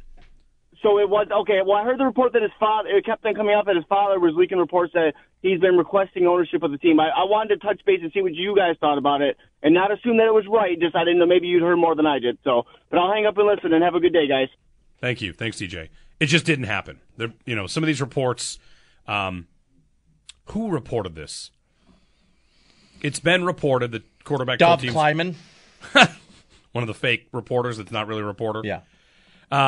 It's in a piece from Brian Murphy at sportingnews.com that one of the more unique tidbits is reported interest in owning part of an NFL team.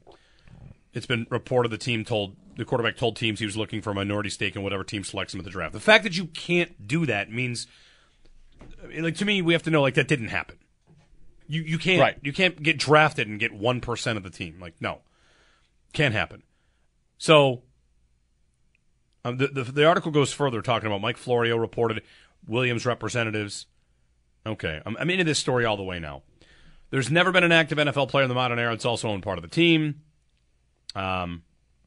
Whatever. Mike Florio reported it.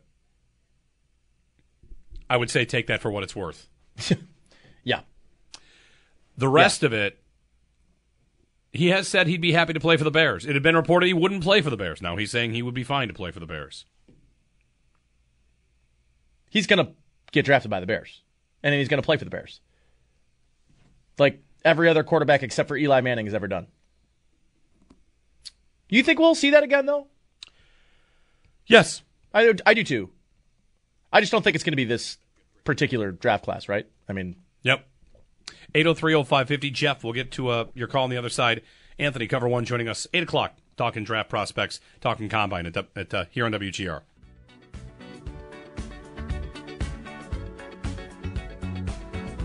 Beat callers 5 and 6 to win a pair of tickets to the Outlaw Music Festival with John Mellencamp, Bob Dylan, Willie Nelson at Darien Lake, September 27th. Tickets on sale tomorrow, March 1st at Ticketmaster.com. Jeremy, Nate, with you. Good morning. We had somebody tweet us in the break about leap seconds, and I've put Josh on the case. The tweet says... Poor guy. Yeah, right. I don't want to do it. He's going through it. I don't want my brain to have to do this. It says, check out leap seconds if you really want to go down a rabbit hole. All right. Josh, he's volunteered. He's going down the rabbit hole. And report back sometime in the next 2 hours. We'll see where it takes him. It's leap day. We had Bub in Kansas right in. His son turns 3 today. By 3, he means 12.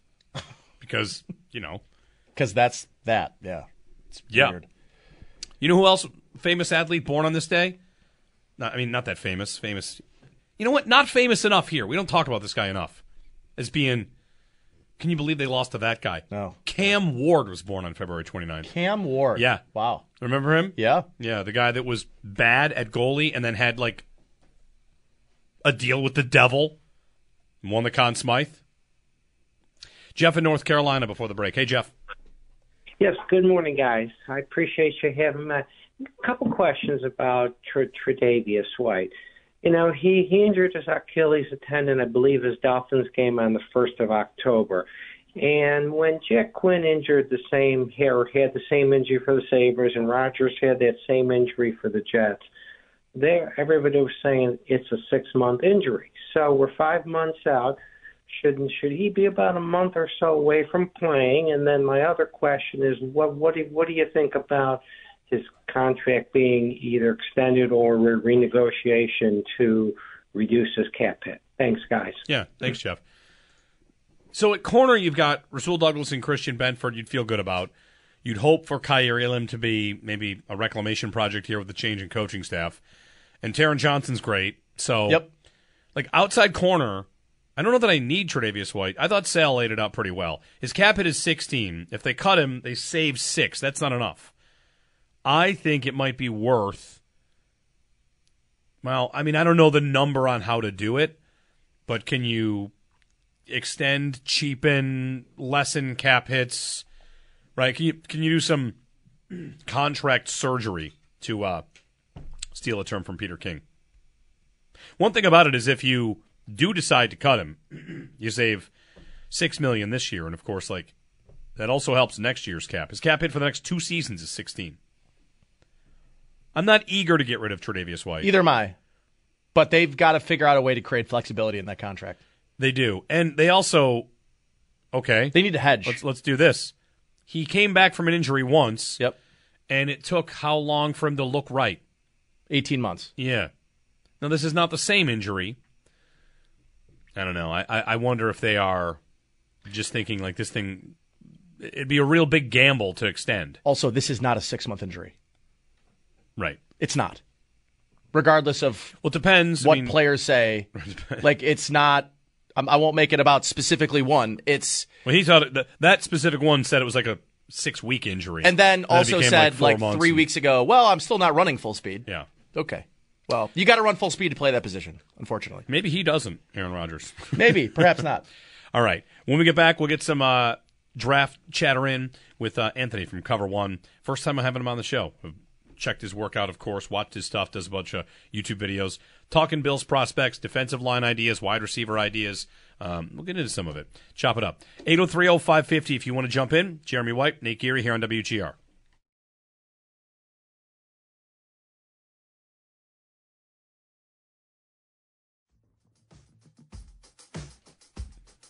Adonai Mitchell, and I tweeted about this week. Adonai Mitchell from Texas is a 6'4" receiver who I was talking to his trainers. They were hand timing him, which can be a little different than electronic timing, in the 4.35 second range in the 40-yard dash, and that speed shows up on tape. So when I think, and I'm one of the biggest Josh Allen fans outside of Buffalo, New York, I think. But when I think about Josh, I would love for him to have that reliable, consistent, deep threat, somebody that can stretch the field because Josh has the strongest arm in football, but also someone who can take some of those slant routes and turn them into house calls. Somebody can take that's where the game is going. Like, everyone wants to play too deep. I want a wide receiver who is going to hit that hitch and then can make someone miss and has the speed to run away. That is Matt Miller on Adonai Mitchell. You're listening to One Bills Live this week, getting tons of interviews. Sal, too. It's almost like a little mini Radio Row Super Bowl. Everybody's at the Combine. A lot of good information, a lot of good draft stuff. Matt Miller, NFL Draft Scout on Twitter, on Adonai Mitchell. We go to the Wester Hotline to do a little bit of chatter on some receivers and some defensive linemen, as we're mixing it up with the small, speedy receivers and then like the 360-pound defensive linemen. We're multitasking. Joining us on the Wester Hotline is Anthony Prohaska of Cover One. You can find him on Twitter, _Ant, and constantly chopping up, film of I've got defensive linemen, then I've got wide receivers, Anthony. So you're all over it, multitasking the same way that we are. Morning. Thank you very much for having me. And yeah, there's obviously the projection with the wide receiver piece, and I think that's a big want for a lot of Bills fans. So I try to cover that, but there is that defensive side that I know everyone hates, and it makes everyone hate me. So it's a piece that still has to be covered, although it may be a little difficult at times. That's all right. Hey, we've spent a lot of time today. I mean, our 7 o'clock segment was Sal's State of the Bills defensive line. We talked about a couple of the prospects. We know the defensive linemen go through testing today. There were some podium sessions yesterday. Some of the guys, including Jerzon Newton, who talked about the idea of playing next to Ed Oliver. So, Anthony, as you look at this Bills defense and this defensive line, you start with Ed Oliver. That's a good piece to start with. Does the existence of Oliver, I asked this question to Sal, how does Oliver's style determine the kind of guy that you want to spend an asset on next to him? Like, what is the best use if they're going to spend first, second-round pick? What style of defensive lineman goes next to Ed Oliver? And that's the question that you have to ask when you're talking about, like, what type of piece you are adding to that starting defensive line spot, because with Ed Oliver, you have more of that 3-tech player, that position who is trying to get upfield. I mean, the Bills' defensive line in general is a one-gap penetrating type of front. They want to get upfield. They want to cause havoc and chaos in the backfield.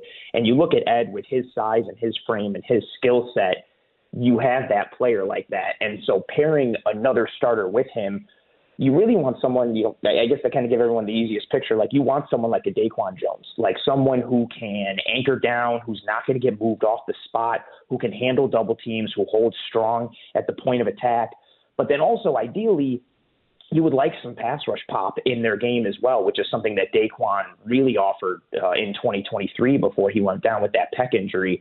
And I think that's something, Jajon Newton, he offers that in spades with a pass rush pop perspective, but there is some positional redundancy with Ed Oliver as far as, where you want to place them to maximize their skill set. So I think the idea of placing him next to Ed on early downs as that one tech isn't necessarily ideal, but it could potentially work if you bring in a starting one tech or someone bigger bodied in free agency, and then you start to get really fun and creative on third downs. If you're thinking, putting Newton and Ed Oliver on the interior on those third downs or known passing situations, because you really have a strong chance to compromise the depth of the pocket. And when talking about this class, I know 20 of the receiver names. So when it comes to defensive line, and especially the interior guys, it doesn't seem like there are that many names that are thrown around in the first round. The receivers, quarterbacks, tackles, that seems to be, we could see big numbers in the first round, which means not as many first-round defensive players overall. How many defensive linemen interior are you expecting in the first round? Really just Byron Murphy from Texas, and then Newton, who we just talked about from Illinois. Murphy gives you a lot of versatility on the interior. He can play in that 3-tech, but I also think he can play in that 1-tech spot that the Bills would covet based on how their defensive line is shaken out right now. I expect him to go early. He's got a lot of great stuff on tape, and I was actually pretty disappointed. I was down in Mobile for the Senior Bowl, and first practice was Tuesday morning. On Monday night, word came out that Murphy was kind of a no-go for the Senior Bowl. I think something came through with his hand was banged up or something, but not to read too much into it. It seemed a little bit of, an agent or somebody being like, hey man, you're probably going to go in the first half of the first round. You don't need to do anything this week. So just kind of chill. I anticipate Murphy going in the first round. I anticipate Newton going in the first round as well. They both have first round grades for me. I think there's a chance T'Vondre Sweat, big. We'll see what he measures here at the combine. He didn't measure it in Mobile, but big 360-pound defensive tackle. We'll see what he does at the combine. There's a chance he could creep into the first round, but he doesn't offer you that true three down, snap option like a Newton or a Murphy does. He's got some knockback ability as far as pass rush, but he's really more of a first and second down run stopping kind of player who has some pass rush pop in that instance, but not somebody that you're looking as a true 3-down guy. And I think that kind of falls in line with a lot of the other defensive tackles who, after Murphy and Newton, there's some aspect of their game that makes them more of a rotational player or more of a siloed type of skill set, which is why you see a lot of these guys more towards second round, third round, or even day 3.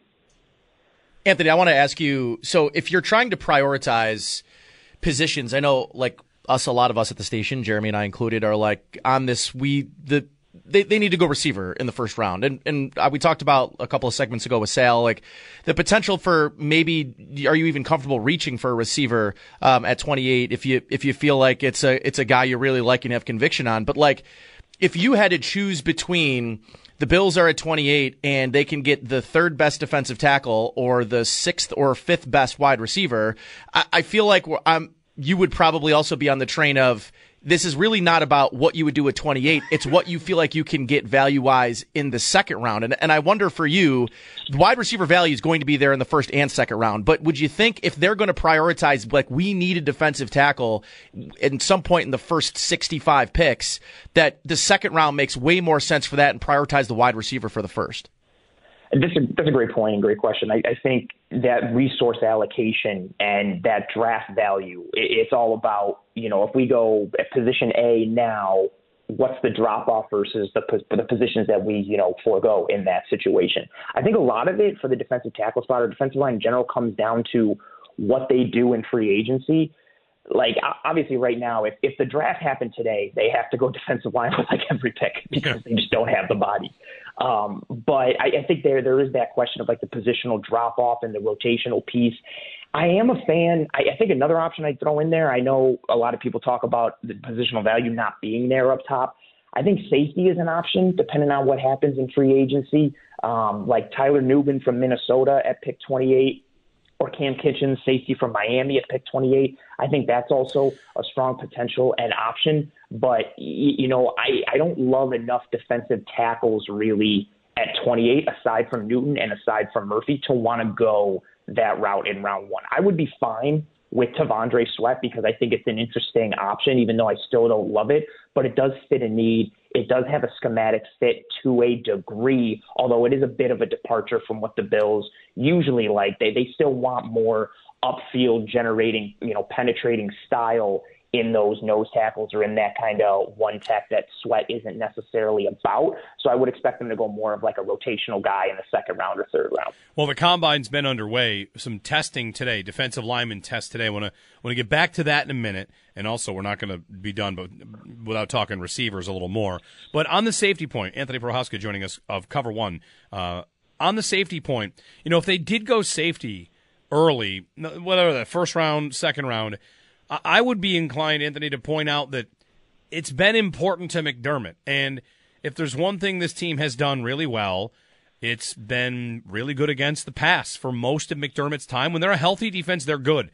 And he has run the best pass defense in football. If you put all of the last 6 years together, the Bills are the best. They do not give up touchdowns. They're a great defense. And if they handpick a safety early, my immediate fallback would just be like, okay, they know what they're doing in that department. Could they get somebody in free agency like the next Jordan Poyer that they identify? Maybe. But to me, a safety pick would make a lot of sense just because it's kind of their bread and butter with how they run a McDermott defense. Yeah, absolutely. And it's a bit of playing like kind of both sides of it, because on the one hand, and I've gotten this feedback a lot because every time I mock a safety or talk about a safety, I get yelled at on Twitter. But you got the position group, the defensive back as a whole, the defensive back grouping as a whole, but really the safeties. McDermott taking, you know, Micah Hyde, who was more of a slot safety punt returner option at Green Bay and turning him into an all-pro safety. Taking Jordan Poyer, who was really kind of a free agency cast-off, turning him into an all-pro safety aspect. I think you get a lot of people who say, like, well, they don't have to invest significant resources into safety because look how good they are at coaching up that spot. So there is that side of it of thinking, like, you don't need to spend, you know, or allocate primary resources to that spot when you can get so much blood from the stone from free agent cast-offs or guys on a 1 or 2 year deal or maybe a late round safety. But then on the other side of that coin and conversation, there is that thought of, yeah, look what they've done with guys that they've got from kind of bargain barrel aspects.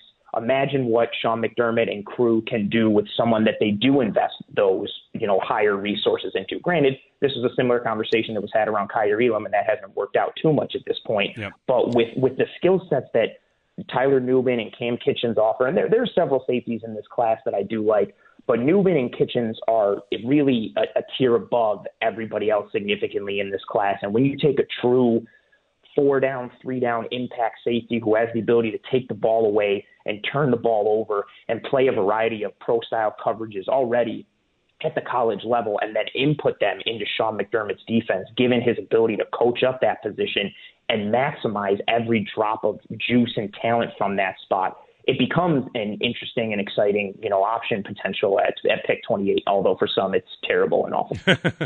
Anthony does a podcast for Cover One, the Disguised Coverage podcast, works in the film room. A bunch of the guys, too. We have Nate. I know you talk with Eric on the station quite a bit, do some stuff with Eric. So does Sal, Eric Turner, Cover One.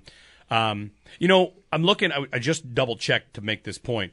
T.J. Watt taken 30th overall, right? Like a game-wrecking defensive edge rusher. He's amazing.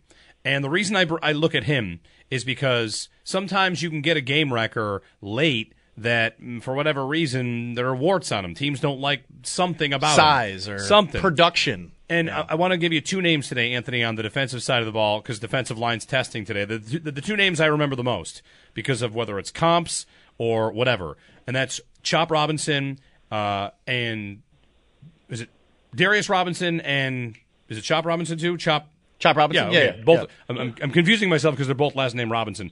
Chop Robinson from Penn State, Darius Robinson from Missouri. They'll both test today, and they're both potential in like that freak mode. Darius Robinson, Missouri, has played all up and down the line, transitioning from interior to exterior. And I've seen his from 0 to 9. Right, he said technique. I've seen his comp as J.J. Watt just because of the size and all the things he can do. So these are two guys. I wanted your thoughts on them, and if testing could take them out of the Bills' range because they test so well. And Anthony, too, I saw yesterday that Chop Robinson expects to run in the 4.4s. Yeah.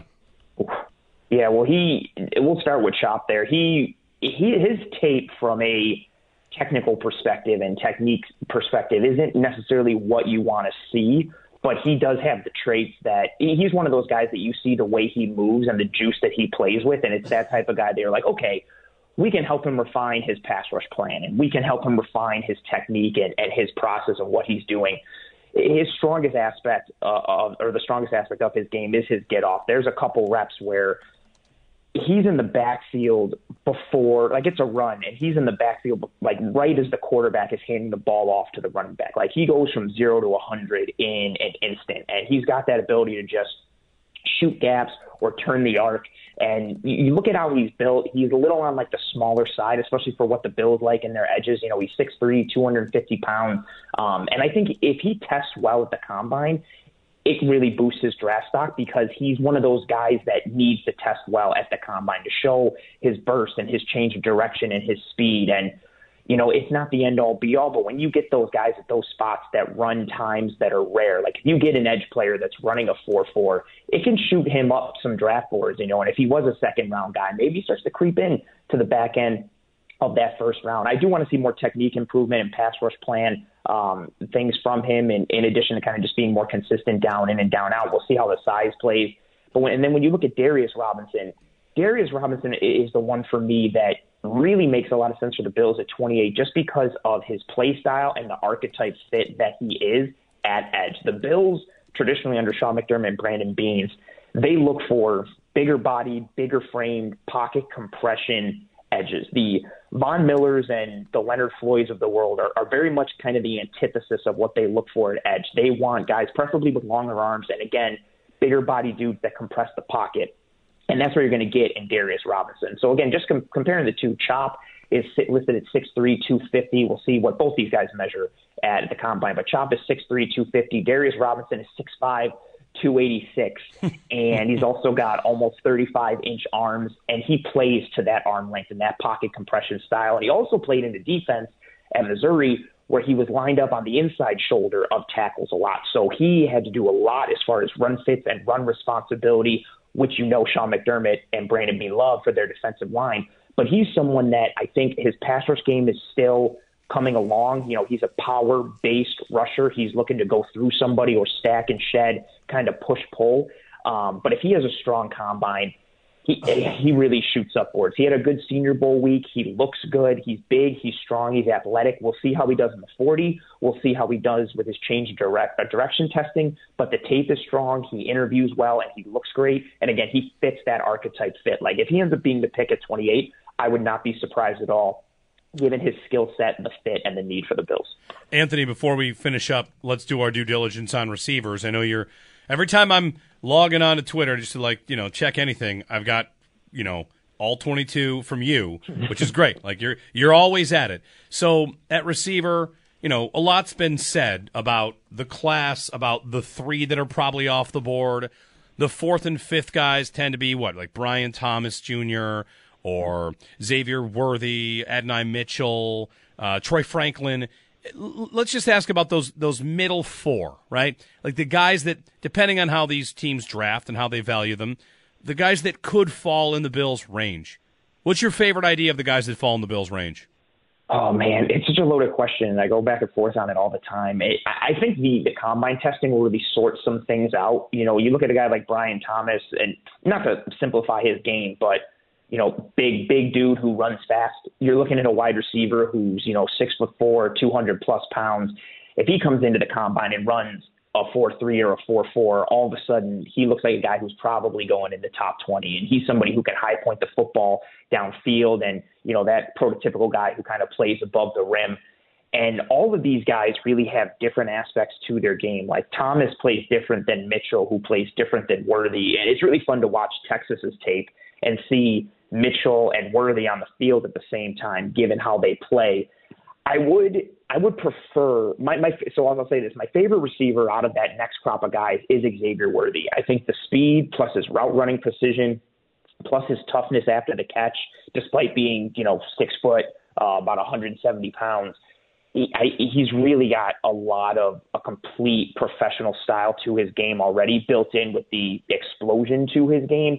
But I think it would be nice to get a bigger body, bigger frame type of dude based on what the Bills receiver room looks like right now. So adding that different dynamic with somebody who has more of some ball winning aspect to their game, or more of that true X receiver type of size who can win one-on-one matchups, ideally in a variety of ways. That guy, prototypically, that you're looking at the Bills offense and imagine Stephon Diggs and Dalton Kincaid and Khalil Shakir are in trips to one side, and you've got this other guy one-on-one on the backside. You want him to give a threat to the defense to make them think, well, we can't go single high coverage. We need to go split because we need to keep a safety over the top because maybe we don't have a corner good enough to stay one-on-one with this guy. Or maybe we have to take our number one and put him on the Bills' number 2 receiver because he can beat us deep, he can beat us underneath, he can route us up, we can lose a jump ball. You need someone that makes the defense question how they play you. I think those guys are all in play there at 28. But based on that fit, I would go with the bigger option. To a final point here on Worthy, you mentioned him as one of your favorite ideas. He is, I was looking at Danny Kelly of The Ringer. His comp for Worthy, this will take Bills fans not too far back because many dreamed of Zay Flowers last year. And that's what Danny Kelly says, shades of Zay Flowers in Xavier Worthy, whether that's the speed, the electric ability after the catch. Like these are things the Bills are talking about wanting, and I believe probably wanted last year too. Not to say they would have taken Flowers over Kincaid, but I'm sure they would have valued Flowers quite highly. Yeah, you get someone in Worthy who, again, he's got that technical aspect to his game as far as being a route runner, but then he's got that electricity and that speed. I could see him running in the high 4.3s or the low 4.4s. That's not out of the question. And what's also nice with him is how good of a ball tracker he is downfield. So if Josh Allen is like launching moon balls downfield, it's going to be real hard to outthrow Xavier Worthy. And then his hand-eye coordination and body control as he's going down the field. There's one, it's a clip that gets played a ton. It's his long touchdown against Alabama this year. He's running kind of more a post and going towards that front pylon in the end zone. And Quinn Ewers, the quarterback, throws it more towards the middle of the field. And he adjusts like a center fielder that's running towards the warning track. And he tracks it the whole way and follows it and adjusts his track and just makes an over-the-face, over-the-shoulder basket catch. And he makes it look routine. He does have some drops issues in the underneath and intermediate that he has improved upon. But if you want that deep threat with juice, who also offers you some technical aspect as far as a route runner, Xavier Worthy's your guy. Very good. Anthony Prohaska of Cover One on Twitter. It's at @pro_ant. And, log on. Follow Anthony. I retweeted his appearance here. And you'll be getting all 22 within, 20 minutes? So, you're on it a lot, and it's a service. I appreciate it very much, Anthony. Great work as always. Thank you. Thank you very much. Thanks for having me, and enjoy the cold and enjoy the snow. Yes, very much so. We'll do our best.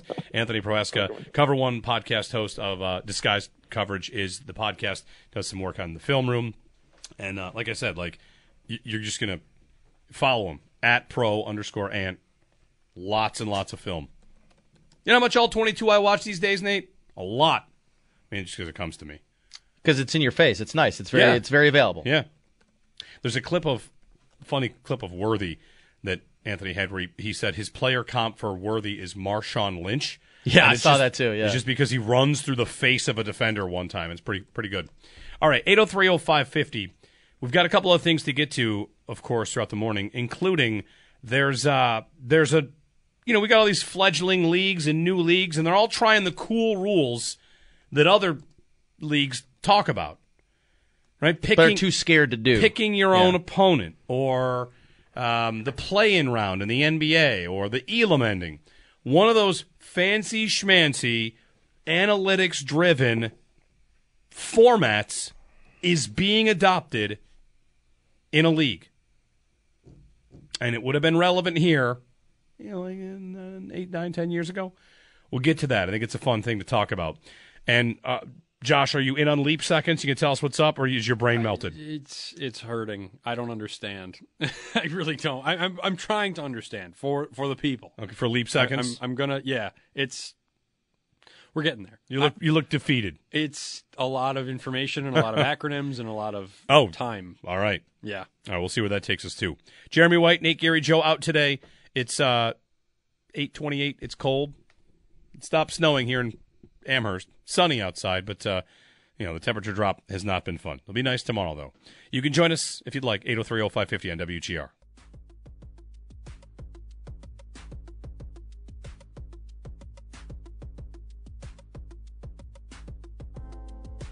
We franchised T. Higgins because we want him to be a part of the Cincinnati Bengals because he's a good football player, and we had the resources and the salary cap situation to do that, and we don't want to lose good players. And T. Higgins is a good player, and that's where that is. Hypotheticals are hard for me to answer, but as anybody knows, you start ruling things out, and sometimes you look like a fool.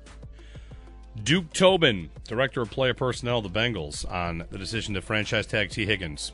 I've got a stat of the day for you. It's not a conventional stat of the day. It's just something I was looking up trivia, and in the process of putting together some instant trivia, I found a stat of the day for you on the Bills.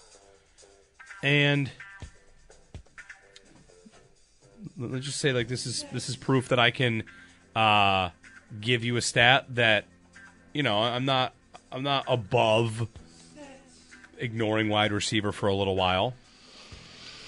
So you said it with such disdain, though. It's like you said it with front of your mouth. It's a stat about perception versus reality. Then we're going to get to this the gold plan in a sports league that's being implemented.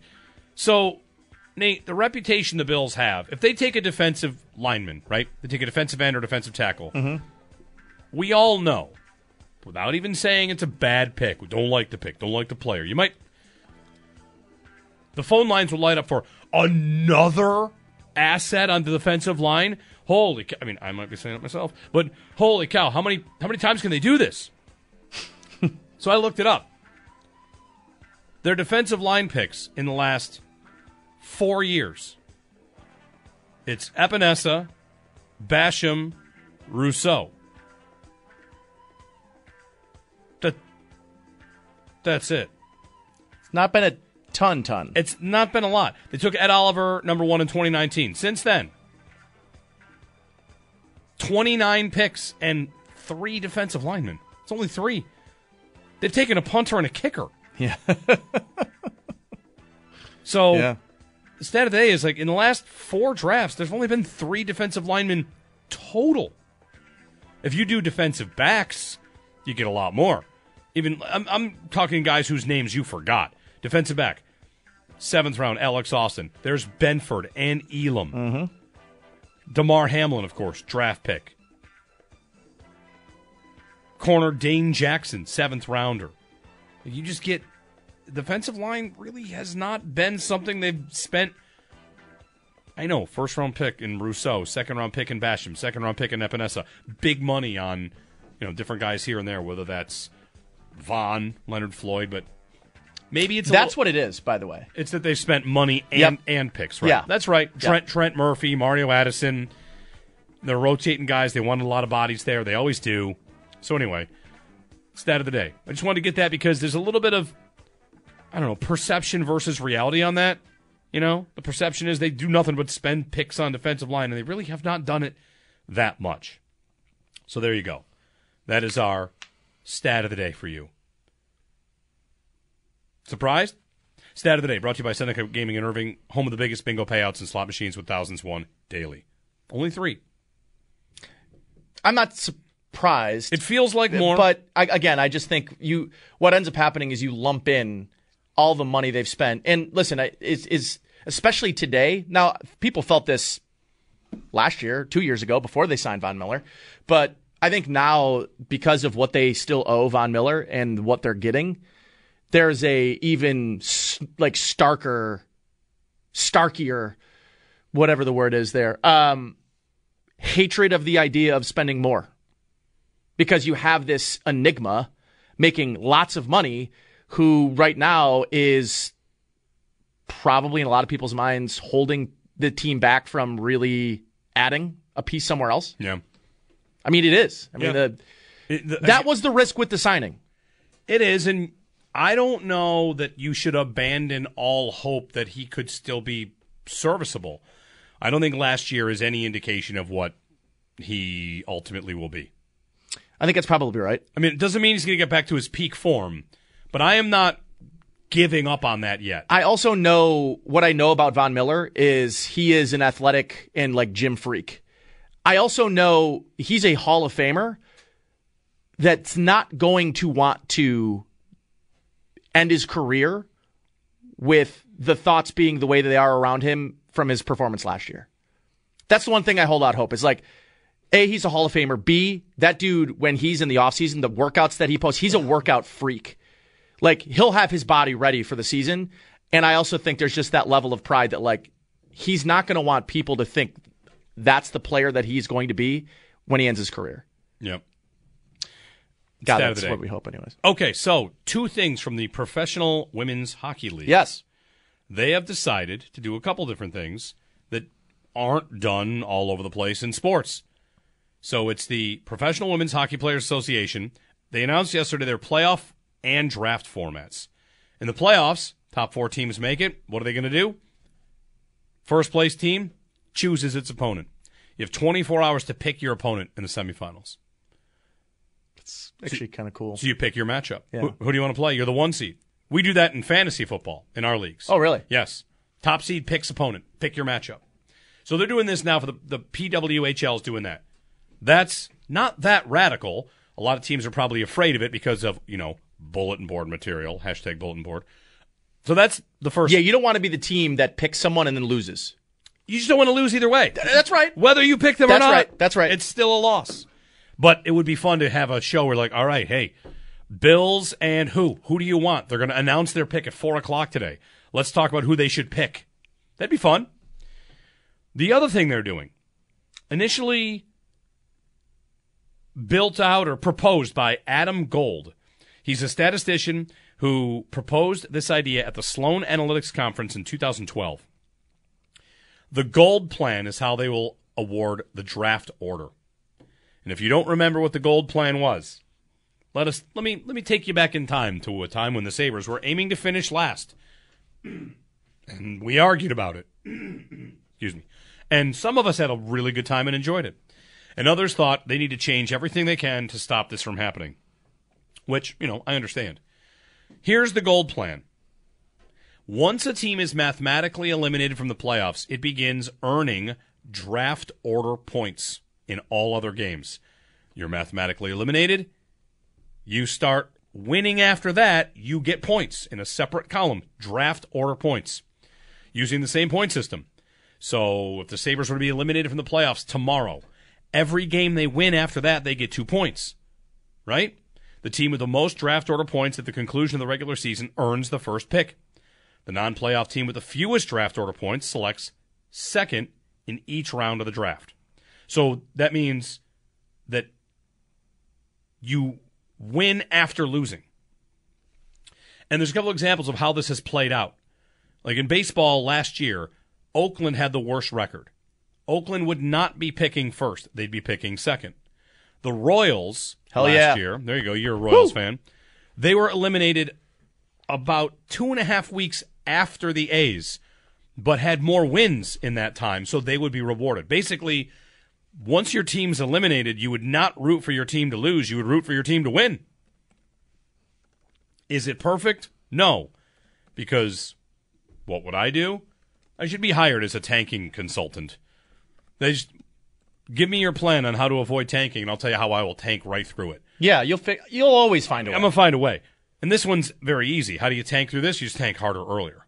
Yeah, right. Tank hard early. Make a deadline acquisition. Think about this if this existed in like the McDavid year. All right, here's what we're going to do. The McDavid-Eichel draft. This is going to be the tank of a lifetime. We're going to start 0-60, and at the deadline, we're buying. Yep. That's a fun year. Yep. Wow, the Sabres, seeking their first win, have acquired Timo Meier, Jacob Chikrin, Juuse Saros. They're going for it here. They're going for it. It's not that bad. I would 22-60, baby. I would just tank hard early and then go for it. So my question for you is, with this, what wouldn't stop you from wanting to be the first? What's the benefit of being the absolute worst team when the deadline of, when you're mathematically eliminated, you want to be mathematically eliminated first? Yes. Okay. As early as possible. Yeah, because what if you're eliminated on the last day of the season? Then you've got no time to acquire points. But then it's just like the regular system where you were almost a playoff team. You were too good. The draft order points are just separate from your actual points. If you're eliminated on the last day of the season, you have 89 points. So you were never in the mix. Yeah. Anyway. What it does, among other things, it also eliminates the lottery. There's no more lottery. The PWHL will not have a lottery. They just have the gold plan. So I think it's interesting. It's fun. It's different. Would I sign up for other leagues doing it? Sure. I don't have any problem with, but again, let's play it out right now. The NHL standings, the way they are, where these teams are. If you are a team like the Sabres right now, you are not mathematically eliminated, but you are, Chicago and San Jose are going to be eliminated soon. They have 35 points. So a team like Columbus might be in a good spot. You only have to get eliminated soon and then start winning games, and you could pass these teams that are so dreadfully bad. It's interesting. I don't fully hate it. I don't think it kills tanking. I think in a year like, even though we're kind of joking about what would happen in a McDavid year, let's say Austin Matthews is available next year, and you're a team that's going to be bad. 0-60, baby. And then start buying. Anyway, the PWHL to do both those things. And that's cool. 803-0550, 1-888-550-2550 to join us. Jeremy and Nate with you. Joe's out today. Josh Schmidt's here, still working on leap seconds. We made some progress. In the break, he told us that every couple of years, time goes backwards. Which is, by the way, is like such a weird thing to drop on people, yes. By the way. Hey, guys, here's what I found. You put me on this. You made me look for this stuff. It's leap day, and somebody wanted to learn about leap seconds. Said, if you want to go down a rabbit hole, learn about leap seconds, and you're doing it. And today you've learned that time goes backwards. Only slight. I'll explain more. Okay. It's complicated. Should we call a scientist or a doctor or something? I don't know who you would call, but we could find somebody. Is there a time... An anthropologist. I don't know. Yeah. Is there a time scientist listening right now? Is that a position people have? What's that called? A time? It's an agist of some sort. A timeologist? Yeah. If there is one, they probably work at the National Institute of Standards and Technology. Because that's one of the websites I've been looking at. Yeah, of course. Imagine yourself 3 years ago saying that sentence. NICEAT. Everybody. Yeah, imagine if I. Everybody doesn't know it's NICEAT. If I told my freshman year college self that I was doing this on a Thursday afternoon or Thursday morning, look at me. I can't even. Yeah, your leap year's so screwed up. You think it's the afternoon. Right. What'd you do at work today? Learned about time going backwards. Okay. All right. Here at WGR. Did you see Tenet? Yeah, but I didn't understand a damn second of it. Yeah, I have not seen it yet because I turned it off because I didn't understand it. I love all the Christopher Nolan movies. Me too. And it's about time going, whatever. I got to see it. It's going to take a full commitment. We should reverse time so we can hit break on time. I'd like to reverse time on this show. I never get these 3 hours back. All right. We'll get a break in. Maybe we'll learn about time going backwards. I don't know. I also want to tell you other stuff to get to today. I want to get to the Chiefs being the new Patriots. We got to make fun of them a little bit. And I still haven't made you gasp at the Tua market value numbers. I'm the guy for this. I know I know this is your wheelhouse. We'll get to that too.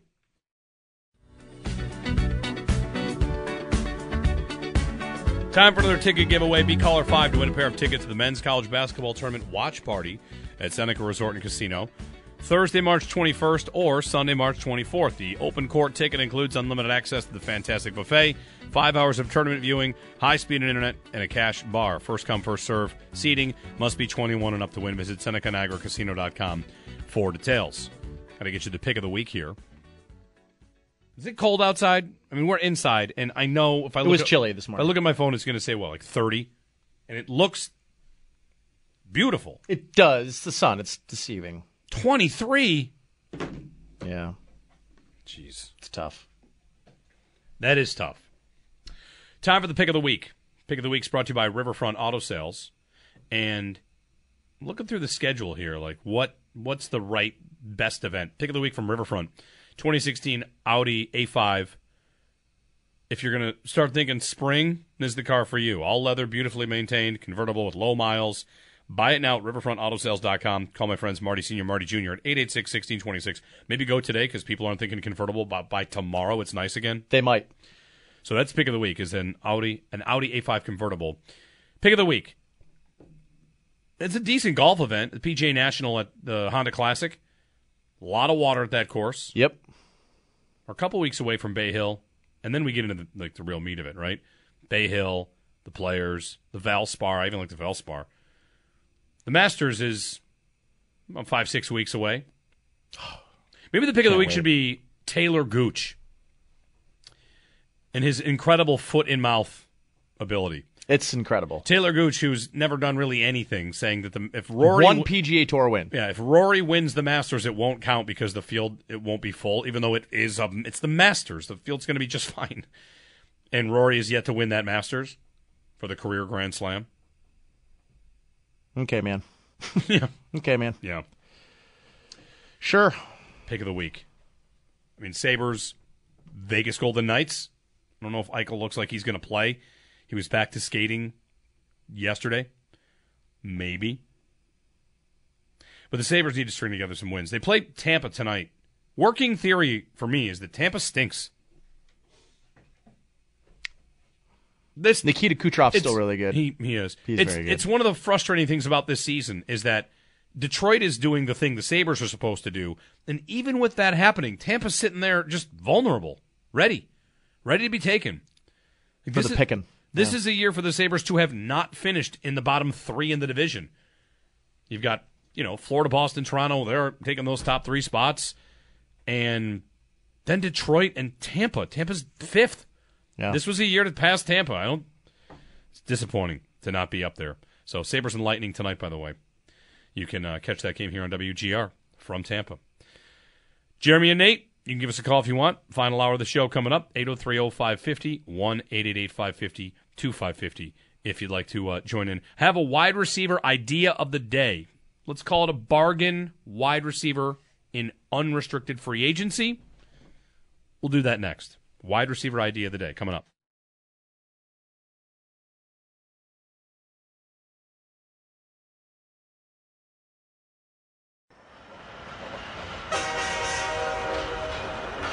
You need to create explosive plays.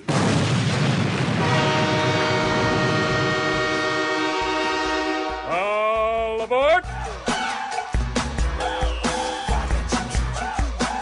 Okay, wide receiver idea of the day. I don't know that we've done this guy yet. Maybe Joe did when I was out. I don't think so. But it's relevant to today. Jeremy and Nate. Nate's in for Joe today. So, 3 little letters here. Again, this is like a bargain shop, maybe. MVS. The Chiefs are cutting Marquez Valdez-Scantling and saving money by doing so, saving about $12 million in cap space. He is a speedster, deep threat. They signed him to I didn't realize this when I looked to see like the cap situation. They signed him to 3 years, $30 million. He got a nice little number. He did. And it wasn't a total failure the entire time. I mean, he played with Aaron Rodgers before that. But if you go back, MVS is 29 right now. It's not as old as I thought he was, to be honest. No. In 2020, he had 690, 6 touchdowns, led the NFL in yards per catch. Yep. Deep threat for Aaron Rodgers. Numbers dipped in 2021. He missed 6 games. In 2022, career highs with catches and yards. Career catches. Finished 687, 2 touchdowns, 7 grabs for 122 and 2 touchdowns in the playoffs as the Chiefs won the Super Bowl. And last year, of course, the Chiefs' receiving core was a big disappointment. 21 catches, 315, 1 touchdown. They're all career lows. I like the idea. He's a New York Jet. Going back to play with Rodgers? Yeah.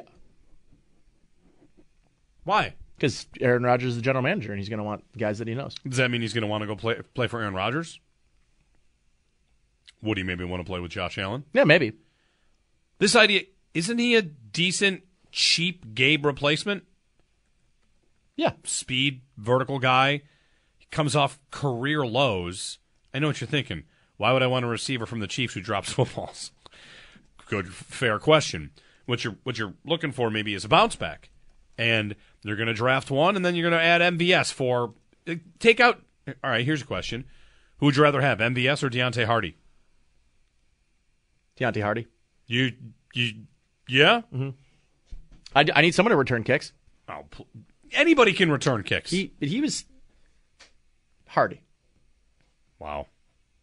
I don't even know who you are anymore. Returning kicks. How many? I mean, Hardy did have a pretty good punt return in the Miami game. It was important.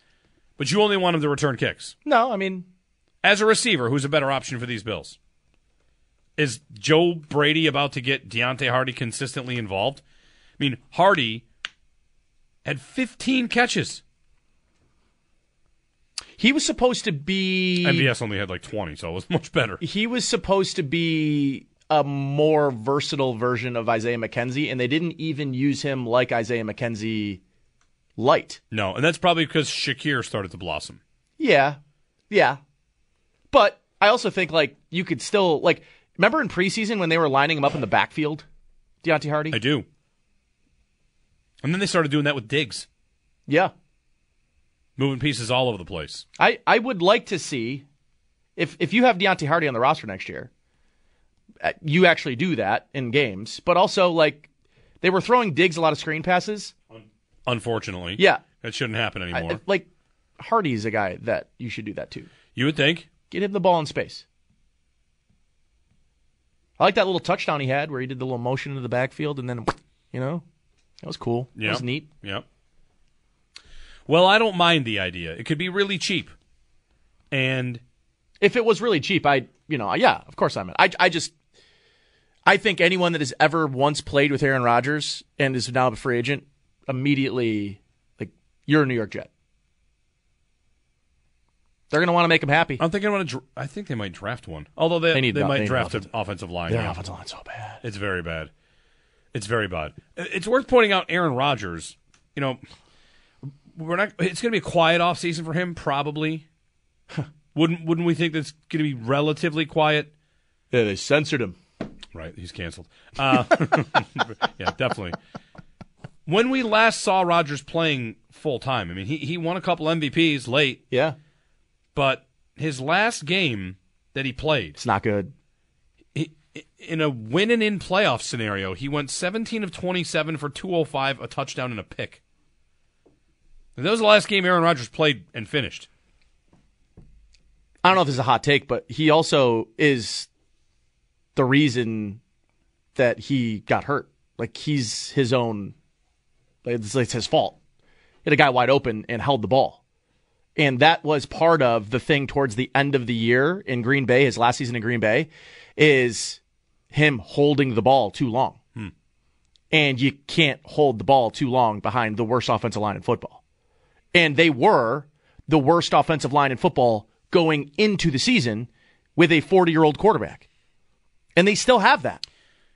In his last 5 games with the Packers, you tell me if this is good for 5 games. 1,013 yards, 5 touchdowns, 3 picks. That's his last 5 games. Pretty ordinary. In Green Bay. Yeah. And, looking back at Rodgers, he leaves. They haven't spent enough on receiver. They haven't done this and that. And some of those guys that were with him looked just fine with Jordan Love. Very good with Jordan Love. Yeah, I mean, Rodgers didn't have Jaden Reed. No, he's good. And he didn't have Dontavian Wicks playing for him. So, all right, but he had Christian Watson. Mm-hmm. Romeo Doubs. He did. Alan Lazard at the time. I don't know. I think that the idea that Rodgers is just going to return to form, not last year where he missed the whole season, the year before was a bit of a kind dip. of ordinary. Well, if you saw someone go 48, 37, 26 on touchdowns. Where do you think the next season would go? Back to 48 at age 40? The Jets still seem to think all the stuff coming out in New York here now, like this latest stuff about Mecole Hardman leaked game plans, and there's some other stuff in there as well. Like what you get is the Jets, despite the season they had, really think that they were about to. I think they still think they were about to win the Super Bowl. Mm-hmm. I think the Jets still think that. Ownership, the coach. That's why they kept the coach and the GM, right? Because they really think that everything died on the fourth play of the season, and what is going to come back to them is what should have happened. Yeah. And again, we said this last year, and their defense was good, but it was not as good as it was 2 years ago. Like, they were not the same dominant unit that they were 2 years ago. Defense will regress. They're going to lose their best pass rusher. Like, Bryce Huff's not going to get re-signed. Yep. And now you have Will McDonald, who they spent a first-round pick on, even though they had 4 other defensive... Like, dude, their first-round pick was a healthy scratch a whole bunch last year. Because he couldn't beat out the guys in front of him. So, like, defense regresses, man. It's not a year-to-year thing where you can rely on that to win you football games. Who finishes second in the AFC next year? Dolphins. AFC East, sorry. Dolphins. Jets have 9 and 8 energy. They're pretty close. What did they do this year? 7, I think. I think they had 7 wins. 6 wins. Anyway, they have so much 9 and 8 energy. It's the Dolphins, though. It's the Dolphins. MVS. I don't hate it. I think it could be cheap. I think it could be real cheap. How about the Chiefs signing him for 3 for? This is a point about how expensive receiver can get. 3 for $30. And then drafted Sky Moore in the second round. And Rashee Rice in the second round. And there's a point. Juju Smith-Schuster. Right. There's a point to be made about the Chiefs. Anyone pointing to the fact, like, oh, maybe you can do it without receivers. The Chiefs certainly chased receivers. Yeah. They just missed on most of them. They missed on Mecole Hardman, and then he left and came back. Traded for Tony. Yep, traded for Tony. MVS, 2 second-round picks in Moore and Rice. Like, they have been investing in receiver, and none of them have really been hitting. It's one of the reasons you wonder if this offseason they might just go out and say, hey, Mike Evans want to play here? Yeah. Or, hey, Michael Pittman. Who knows? They could go big on a guy. They could do. It's funny, if they hadn't won Super Bowls, are they not in the exact same spot the Bills were when they were about to trade for Stephon Diggs? Mm-hmm. Like, hey, we've got a good team here, and the receivers are just not doing it. Let's go out and buy one that's going to work right away. They could still do that. I mean, having won the Super Bowl doesn't mean they don't have to do it. They didn't even have a Cole Beasley. No. They might not even have a John Brown. Rice looks good for them. Rice does look Rice looks good, but they're going to add somebody and try and be even better. But they gave MVS 3 years and $30 off of a 430-yard campaign in Green Bay. Like, in 4 seasons with Green Bay, MVS, he topped at 38 catches. He topped at 690, and that was 3 years and $30 million. To play with Mahomes, you would have thought that's going to look good, that's going to work well. And it never really worked that well. Wide receiver 4, though. I mean, if he's not your wide receiver 2, that's what I'm probably saying. Feel good. Yeah, that's what I'm saying. As a wide receiver idea of the day, I think you could do a lot worse. You could probably do better, but you could do worse. I think he'd be cheap. 803-0550, 1-888-550-2550 to join us if you'd like to. Josh, I'm ready to learn about leap seconds. Are you sure? I think so. Do you want to go down this it is rabbit hole? Leap Day, February 29th. Famous birthdays include Henri Richard, Ja Rule, Antonio Sabato Jr. All right, I'm ready. Leap seconds. Well, let's start out with another fun fact for Leap Day, real quick. American golfer Jimmy Demaret won his 3rd PGA Tour event within an 8-day span, winning the St. Petersburg Open on this day in 1940. Then in 1948, Lawson Little earns his first tournament victory since his U.S. Navy discharge and is the last golfer to win a PGA Tour event on a leap year day. Okay. There has never been one since. 1948 has to be on a Sunday for that to happen. Is that what it is? Yep. That's got to line up real well. The fact that it lined up 8 years apart is pretty crazy. So that's a fun fact about leap day that's easy to digest. Now let's get into this concept of leap seconds. Okay. So it was developed in 1972. That's when it started. Everybody knows that. And at that time, they determined that the UTC, which is one of the types of clocks that I'm learning, there's two different types of clocks. There's two different scales. The UTC is the Coordinated Universal Time, was 10 seconds off of the TAI, the International Atomic Time. So there's two different time scales here. So it's already set off in 1972 when it starts. It happens around every 1.5 years, and currently the TAI is ahead of the UTC by 37 seconds. It's done so that you can keep things, relative to the time of the Earth and the time that we perceive. So the Earth, I guess, slows down every once in a while, pretty much, is what they're saying. So what they do is every June 30th or December 31st, they stop clocks at the last second of the last day of June or December to put it back on, sort of back on track. It's not even completely back on track. Is this every year? No, it's every year and a half, roughly. Okay. Roughly. I like that. Yeah. And there is a provision, so we actually don't go back in time. There is a provision to take time back if it ever needed to, but the Earth always slows down. It never speeds up. So the only time they would have to take time away is if the Earth sped up. So instead of 59, 60, stop, let the Earth catch up, go, it would be 57, 58, 60. So you'd skip a second sometimes, but they haven't had to do that yet because the Earth has never sped up. So we actually don't go back in time. We just stop for a second and let the Earth catch up to us. And this is all done basically to keep the two clock systems kind of sort of close together. But they're 37 seconds off currently.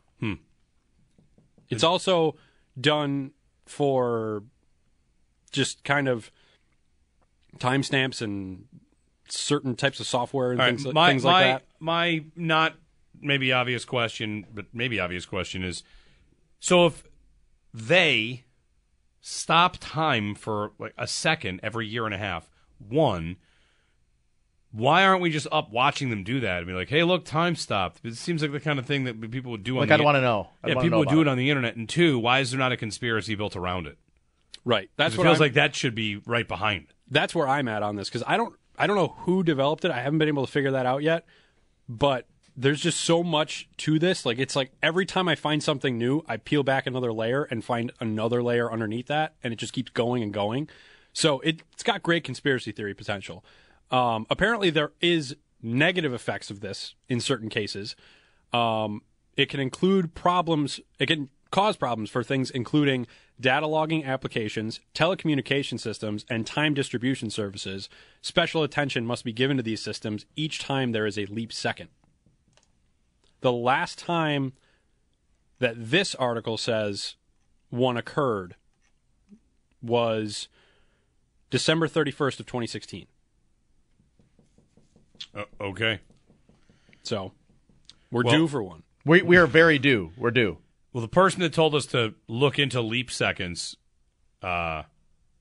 thanks. I don't. Like I said, I don't know if any of that made any sense. But I wouldn't say that I'm less confused. No, but I'm not more confused. I don't think I'm going to take it with me after the show and tell other people about it. Also, according to Dr. Bruce Washington from Australia's National Measurement Time Institute, B-dubs? Not only do days become longer, but the rate at which day lengths increase also grow over time. All right, someone has to stop you. Yeah. What are you talking about? This is me just this is what I've been doing for the past 2 hours. Yeah. This is what you put me into, so I'm just letting you know. Yeah, you can't really pull the ripcord on him after sending him on an expedition. That's true. You know? Eject. Yeah. Eject. I'm closing out of all the tabs, and I'm never going to look it up again. Yes. Meanwhile, all your algorithms on social media are going to be about good luck. Time travel. Mm-hmm. Josh Reed just tweeting out some stuff from the Combine today. So defensive linemen will do testing today. And also, how it works is the day before is interviews, and then the next day you test. So for the Bills, yesterday was defensive lineman. They test today. Today we're hearing from safeties. Minnesota safety Tyler Nubin has formally met with the Bills. Okay? You're going to hear a lot of safeties that have met with the Bills. So there's another one. Tyler Nubin, Minnesota. And I saw another one who said, I'm sorry, went away from my feed. Let me rewind seconds, see if I can go find it. Let me use the leap seconds to my advantage. There was another safety I just saw that visited with the Bills. Let me find it here. Safeties in the NFL Draft 2024. Once I see the name, it wasn't Cam Kitchens. It was maybe a little bit deeper in the draft. Anyway, you can see safeties talking about meeting with the Bills. Okay? Makes sense to me. They need safety. They might need two safeties. Hey, what's going to happen with Poyer? They're going to bring back Taylor Rapp, right? Yeah. And that's fine. He was fine. A little reckless, but made plays when he was in there. When they moved him away, when they put Poyer in that big dime role instead of him, that wasn't his jam. Yeah. He was way better as a deep high, as a two high safety, one high safety guy. He was not the box guy that I think they thought they were getting in him. Receivers run on the weekend. Have you seen people projecting 40 times? Yeah. It's my new favorite thing. I love that, yeah. Projecting 40 times. That guy looks like he's going to run a 4.4. I think he's going to run a 4.29. Yeah. Tom Brady ran a 40 time. The NFL just posted it a minute ago. Today. Yep. He ran today? Yep. Of course he did. And he ran faster than he did at the combine. Back then. Of course he did. Yeah. That's funny. On projecting 40 times, Xavier Worthy, 33rd team, Derek Klassen, who we talked to yesterday. He at the 33rd team. They're projecting Xavier Worthy to run a 4.29. And I just want to say something right away. I'm going to get this out of the way right now. You ready for him to go to the Dolphins? Don't put that out there. Man. Would they trade Waddle and just get the next fast receiver? There's been a little bit of a rumbling about Waddle. There has been. I don't think they're going to trade Waddle. I think they'd be silly too. 8030550. They can't do that. There is a rumor of a juicy quarterback trade. There is. Did you see the updated odds in the sports book?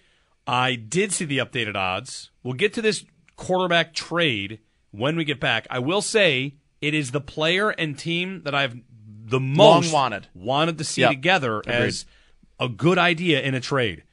That's next, coming up.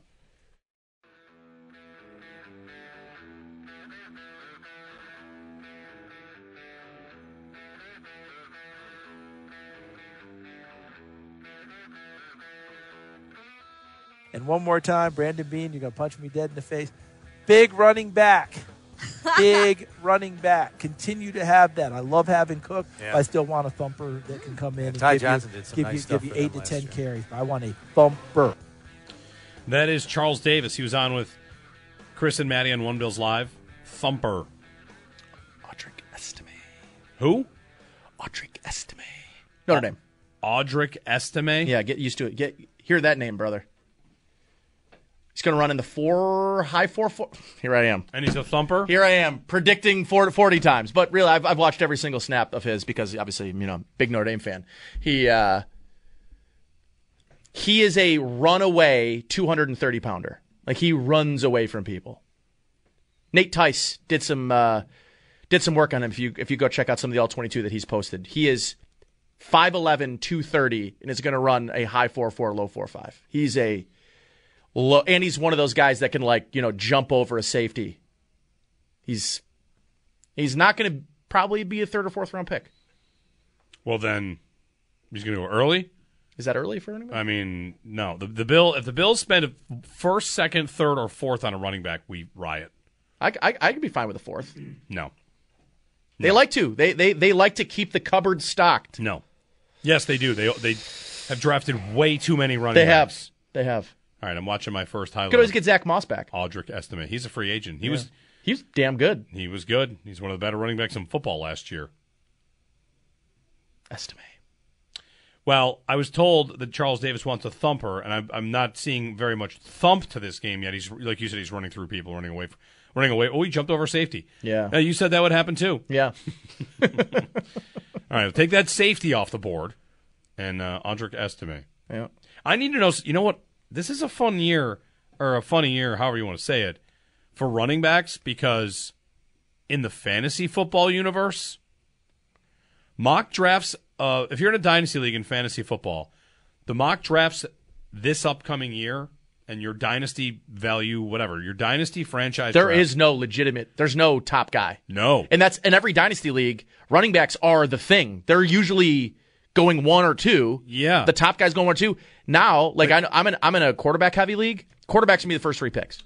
Sure, if it's super flex, you're going to go quarterback. And even if you need one, you might go quarterback. The last few years, think of the top of fantasy drafts. It was Bijan and Gibbs last year. And the year before that, or a couple years before that, it's DeAndre Swift, Cam Akers, J.K. Dobbins, Najee Harris, like 4 of the top 5. Devin Achane was relatively early last year. This year in dynasty drafts, it'll be really interesting. We won't know, of course, until guys land on teams, unless you're in one of those leagues like Chopin and Salar, where they draft, in February. But Nate, a dynasty rookie draft is going to go receiver, quarterback, receiver, tight end, receiver, quarterback, receiver, running back. Maybe not that far down, but early dynasty fantasy mocks, there's just no running backs. It's a ton of receivers. Mm-hmm. Which quarterback's the right answer? I mean, Jaden Daniels might be the one, depending on fit. Yeah, that's the thing is where they go. And some leagues, they don't give you the luxury. You got to pick before these guys get drafted, which is tough. I got one league that does that. Insists every year we draft before the actual draft so that you don't know where people are going. That makes it really hard. And they're all draft guys in this league, which makes it even harder. I've got 2 top 4 picks in one league. If I told you 2 top, we haven't done the lottery yet. Could be first and second, could be third and fourth. Superflex? No. Marvin Harrison Jr. As soon as you can, if you can. Hopefully, if you can. Again, right. But if you're coming out with 2 of the top 4, you're getting either Marvin Harrison Jr., Malik Neighbors, Rome Odunze, or top quarterback, or maybe Brock Bowers, depending on where that ends up. Yeah, it's going to be loaded. So hopefully if you're in a dynasty league, you have needs at receiver because they will be filled. I've already told my entire league I have dibs on Ladd McConkey. There's no way anyone's getting between me and a guy named Ladd. As you should. He's also very good. Yes. Which is too bad. I thought, hey, guy with a funny name, maybe he can last into like the 3rd, 4th, 5th round. Nope. No, he's going to be well thought of. Although there was a stat on him that I saw. It was McConkey and Worthy and 1 or 2 others. They don't have that many 100-yard receiving games. And the number of receivers drafted in the first round that have 3 or fewer 100-yard games, in the last 10 years, there have been 4 guys. They don't get drafted. Yeah. In the first or really even the second round. Guys that don't have crazy production. And McConkey has got a lot of highlights, but he doesn't have a ton of 100-yard games, if that matters to you at all. I'm always trying to pick through all the smoke screen stuff, all the draft stuff. Anyway, 8030550. Ladd McConkey. Ladd McConkey. Let's go. I'll take Ladd McConkey. I saw a comp for him that was Antonio Brown. Which is an interesting comp. It's pretty good. Yeah. You can give us a call if you'd like, 8030550, 1-888-550-2550. How excited are you for when Tua signs his contract? Will you take days off of work to get after it and get after Dolphins fans? Think about that for a second. We do have to tell you about the rumored trade. Justin Fields' manager posted on Twitter a video that said, you can hear it say, "Are you ready to go home?" And then Justin Fields to the Falcons confirmed, hashtag the Bears and Dirty Birds. And this is his manager fueling fire in a big way that Fields could be traded to the Falcons. He'll likely be traded soon. Wouldn't it happen before free agency? teams are going to want to know, am I going to get this guy or not? If I'm not going to get him, I need to plan accordingly. So remember last year when the Lamar Jackson stuff happened, how quickly teams declared themselves out. Like, no thanks, we're good. I would feel like that would happen with Fields, and this might happen soon. But Mike McDaniel, this is a video of Justin Fields happy, celebrating, and are you ready to go home? I love the idea of Fields in Atlanta. Adore the idea. Strictly for a fantasy football perspective. But also, just from that offense, the idea of Justin Fields and Bijan Robinson, what they could do with, man. And maybe that means Kyle Pitts will be, relevant to someone somewhere. Who's their offensive coordinator? Their passing game coordinator is Zach Robinson. Came over with Raheem Morris. Yeah. Is he their OC? He's their OC. Okay. He's their OC. He was the Rams pass game coordinator. Yep. Yes, he was the Rams passing game coordinator. So Zach Robinson is running that offense. We like this. Yeah, we like this. As someone that's far too invested in the Atlanta Falcons from a fantasy football standpoint, I'll take Justin Fields in that roster. Yeah. Throw the ball to Drake London. Hand it off to Bijan. Bijan. I know. Bijan. Arthur Smith should be sued for crimes against football for what he did with Bijan Robinson. And he got another. How funny is it that he went to Pittsburgh? It's very funny. It's super funny. Yeah. It's very funny. But I really feel this, and this is probably my own being mad at my fantasy outcomes. I really feel like we got robbed of the ability to see a great player play because they did not give the ball to Bijan nearly enough. Literally, and they drafted a running back in the top 10 and then kind of didn't give him the ball enough. Which, again, like in the same sentence is insane. You draft somebody that high and then you kind of don't play him is weird. Yeah. That game where he wasn't hurt, but maybe he was sick, but said he wasn't sick and didn't get any carries. And, just what a mess Arthur Smith was at the end. And the fact that they were like, we're really struggling. Feels like moving on isn't the right move, Arthur Blank. It's like, what? Yeah. How about Raheem Morris going in and saying, if we had better quarterback play, I wouldn't be here? Which is true. Yeah.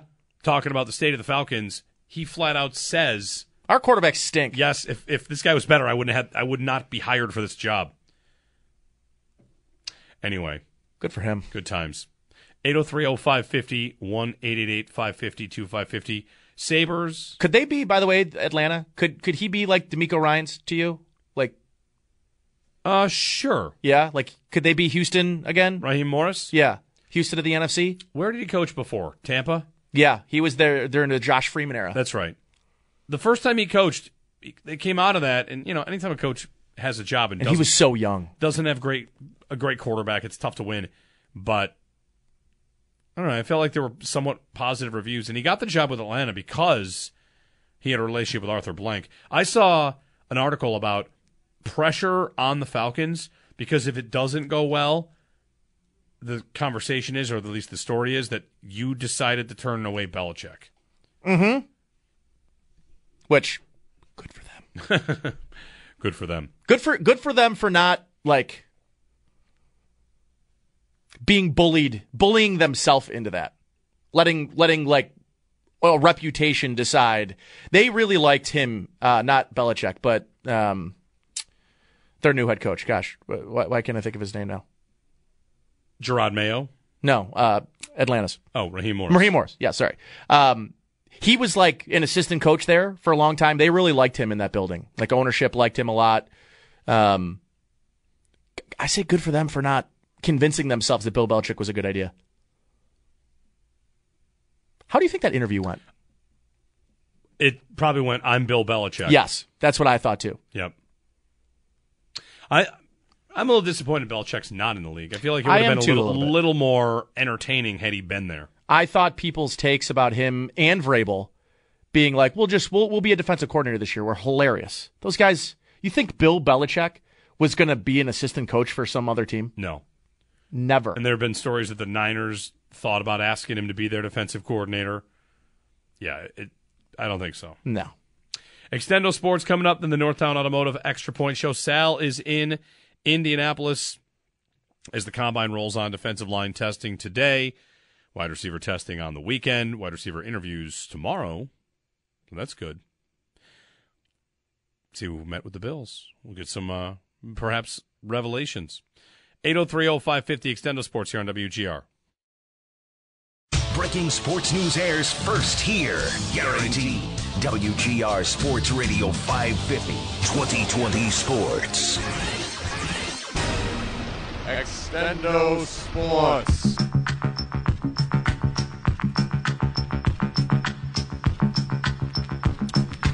One more giveaway.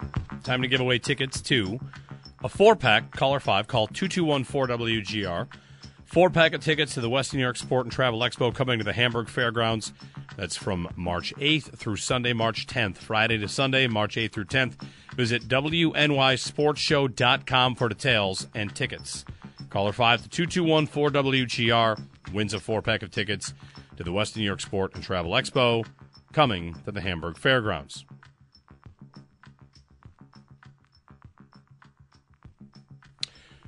Do you know that I'm not going to be able to watch the wide receiver testing?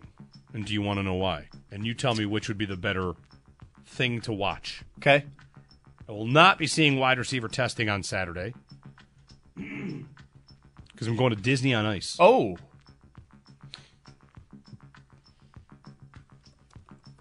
That'll be cool. Yeah, I'm kind of excited. I mean, the kids are going to be excited. I think they're going to love it. Yep, I'm excited.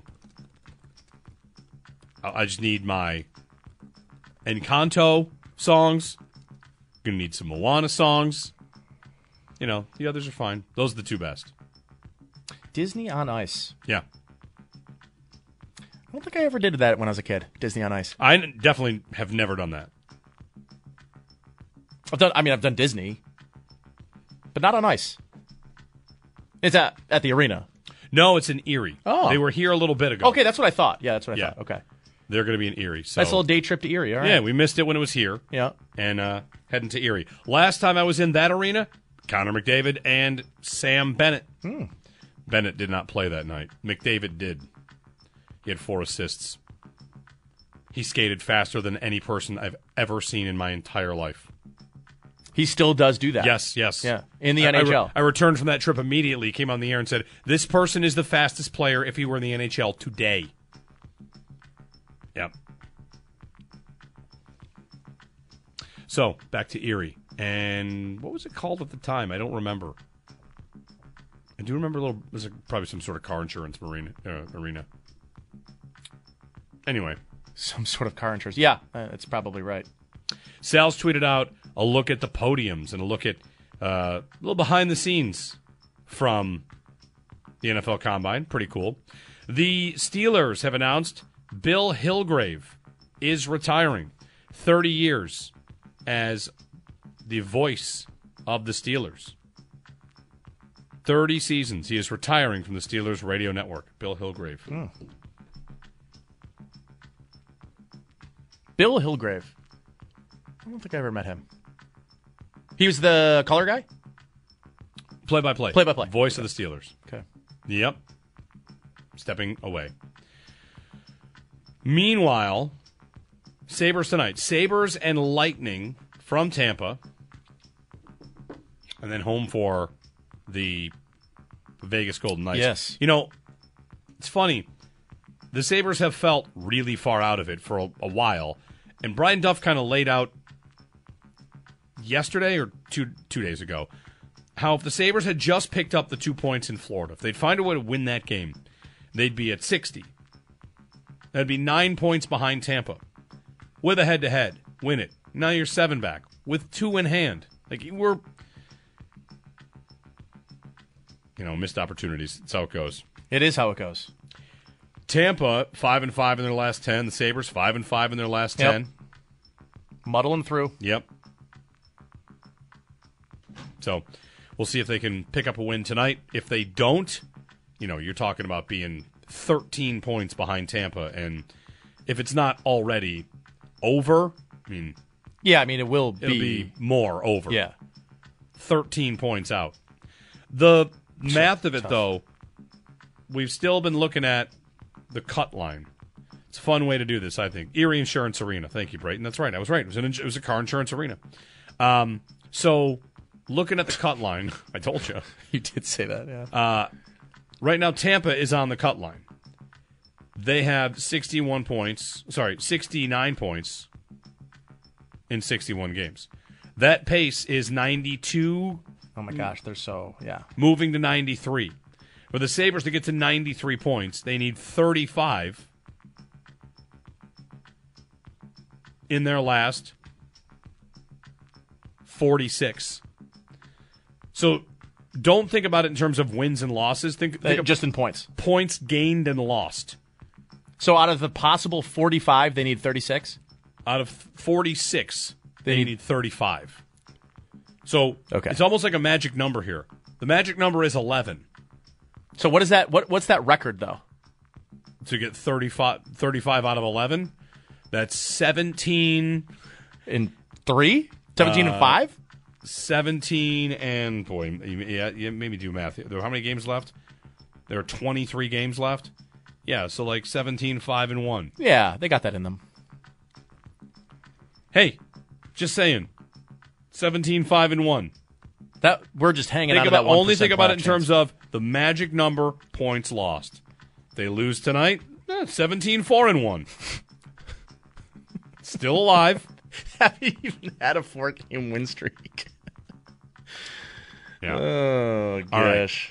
Thank you, Nate. Thanks for coming in. Joe is back in tomorrow. Joe will be back tomorrow. We'll keep covering the Combine for you. Sal's there. Extra Point Show, the Northtown Automotive Extra Point Show is coming up. So stay tuned. We're also getting news. Every safety that's talking has met with the Bills. Not a surprise. The safeties, the linemen, and I can't wait for Saturday. I'll be tweeting maybe pregame Disney on Ice about all the actually tomorrow the receivers will talk. Tomorrow. Oh, it's going to be so fun tomorrow. Tomorrow's going to be every receiver that exists talking about how fun it would be to catch passes from Josh Allen and how great it would be to learn from Stephon Diggs. What a day we're in for tomorrow. It's going to be a time. It's a great day for the wide receiver train tomorrow. Very excited. Okay, that's it for us. Back tomorrow. Extra Point Show coming up. T-Mobile has invested billions to light up America's largest 5G network, from big cities to small towns, including right here in yours. And great coverage is just the beginning. Right now, families and small businesses can save up to 20% versus AT&T and Verizon when they switch. Visit your local T-Mobile store today.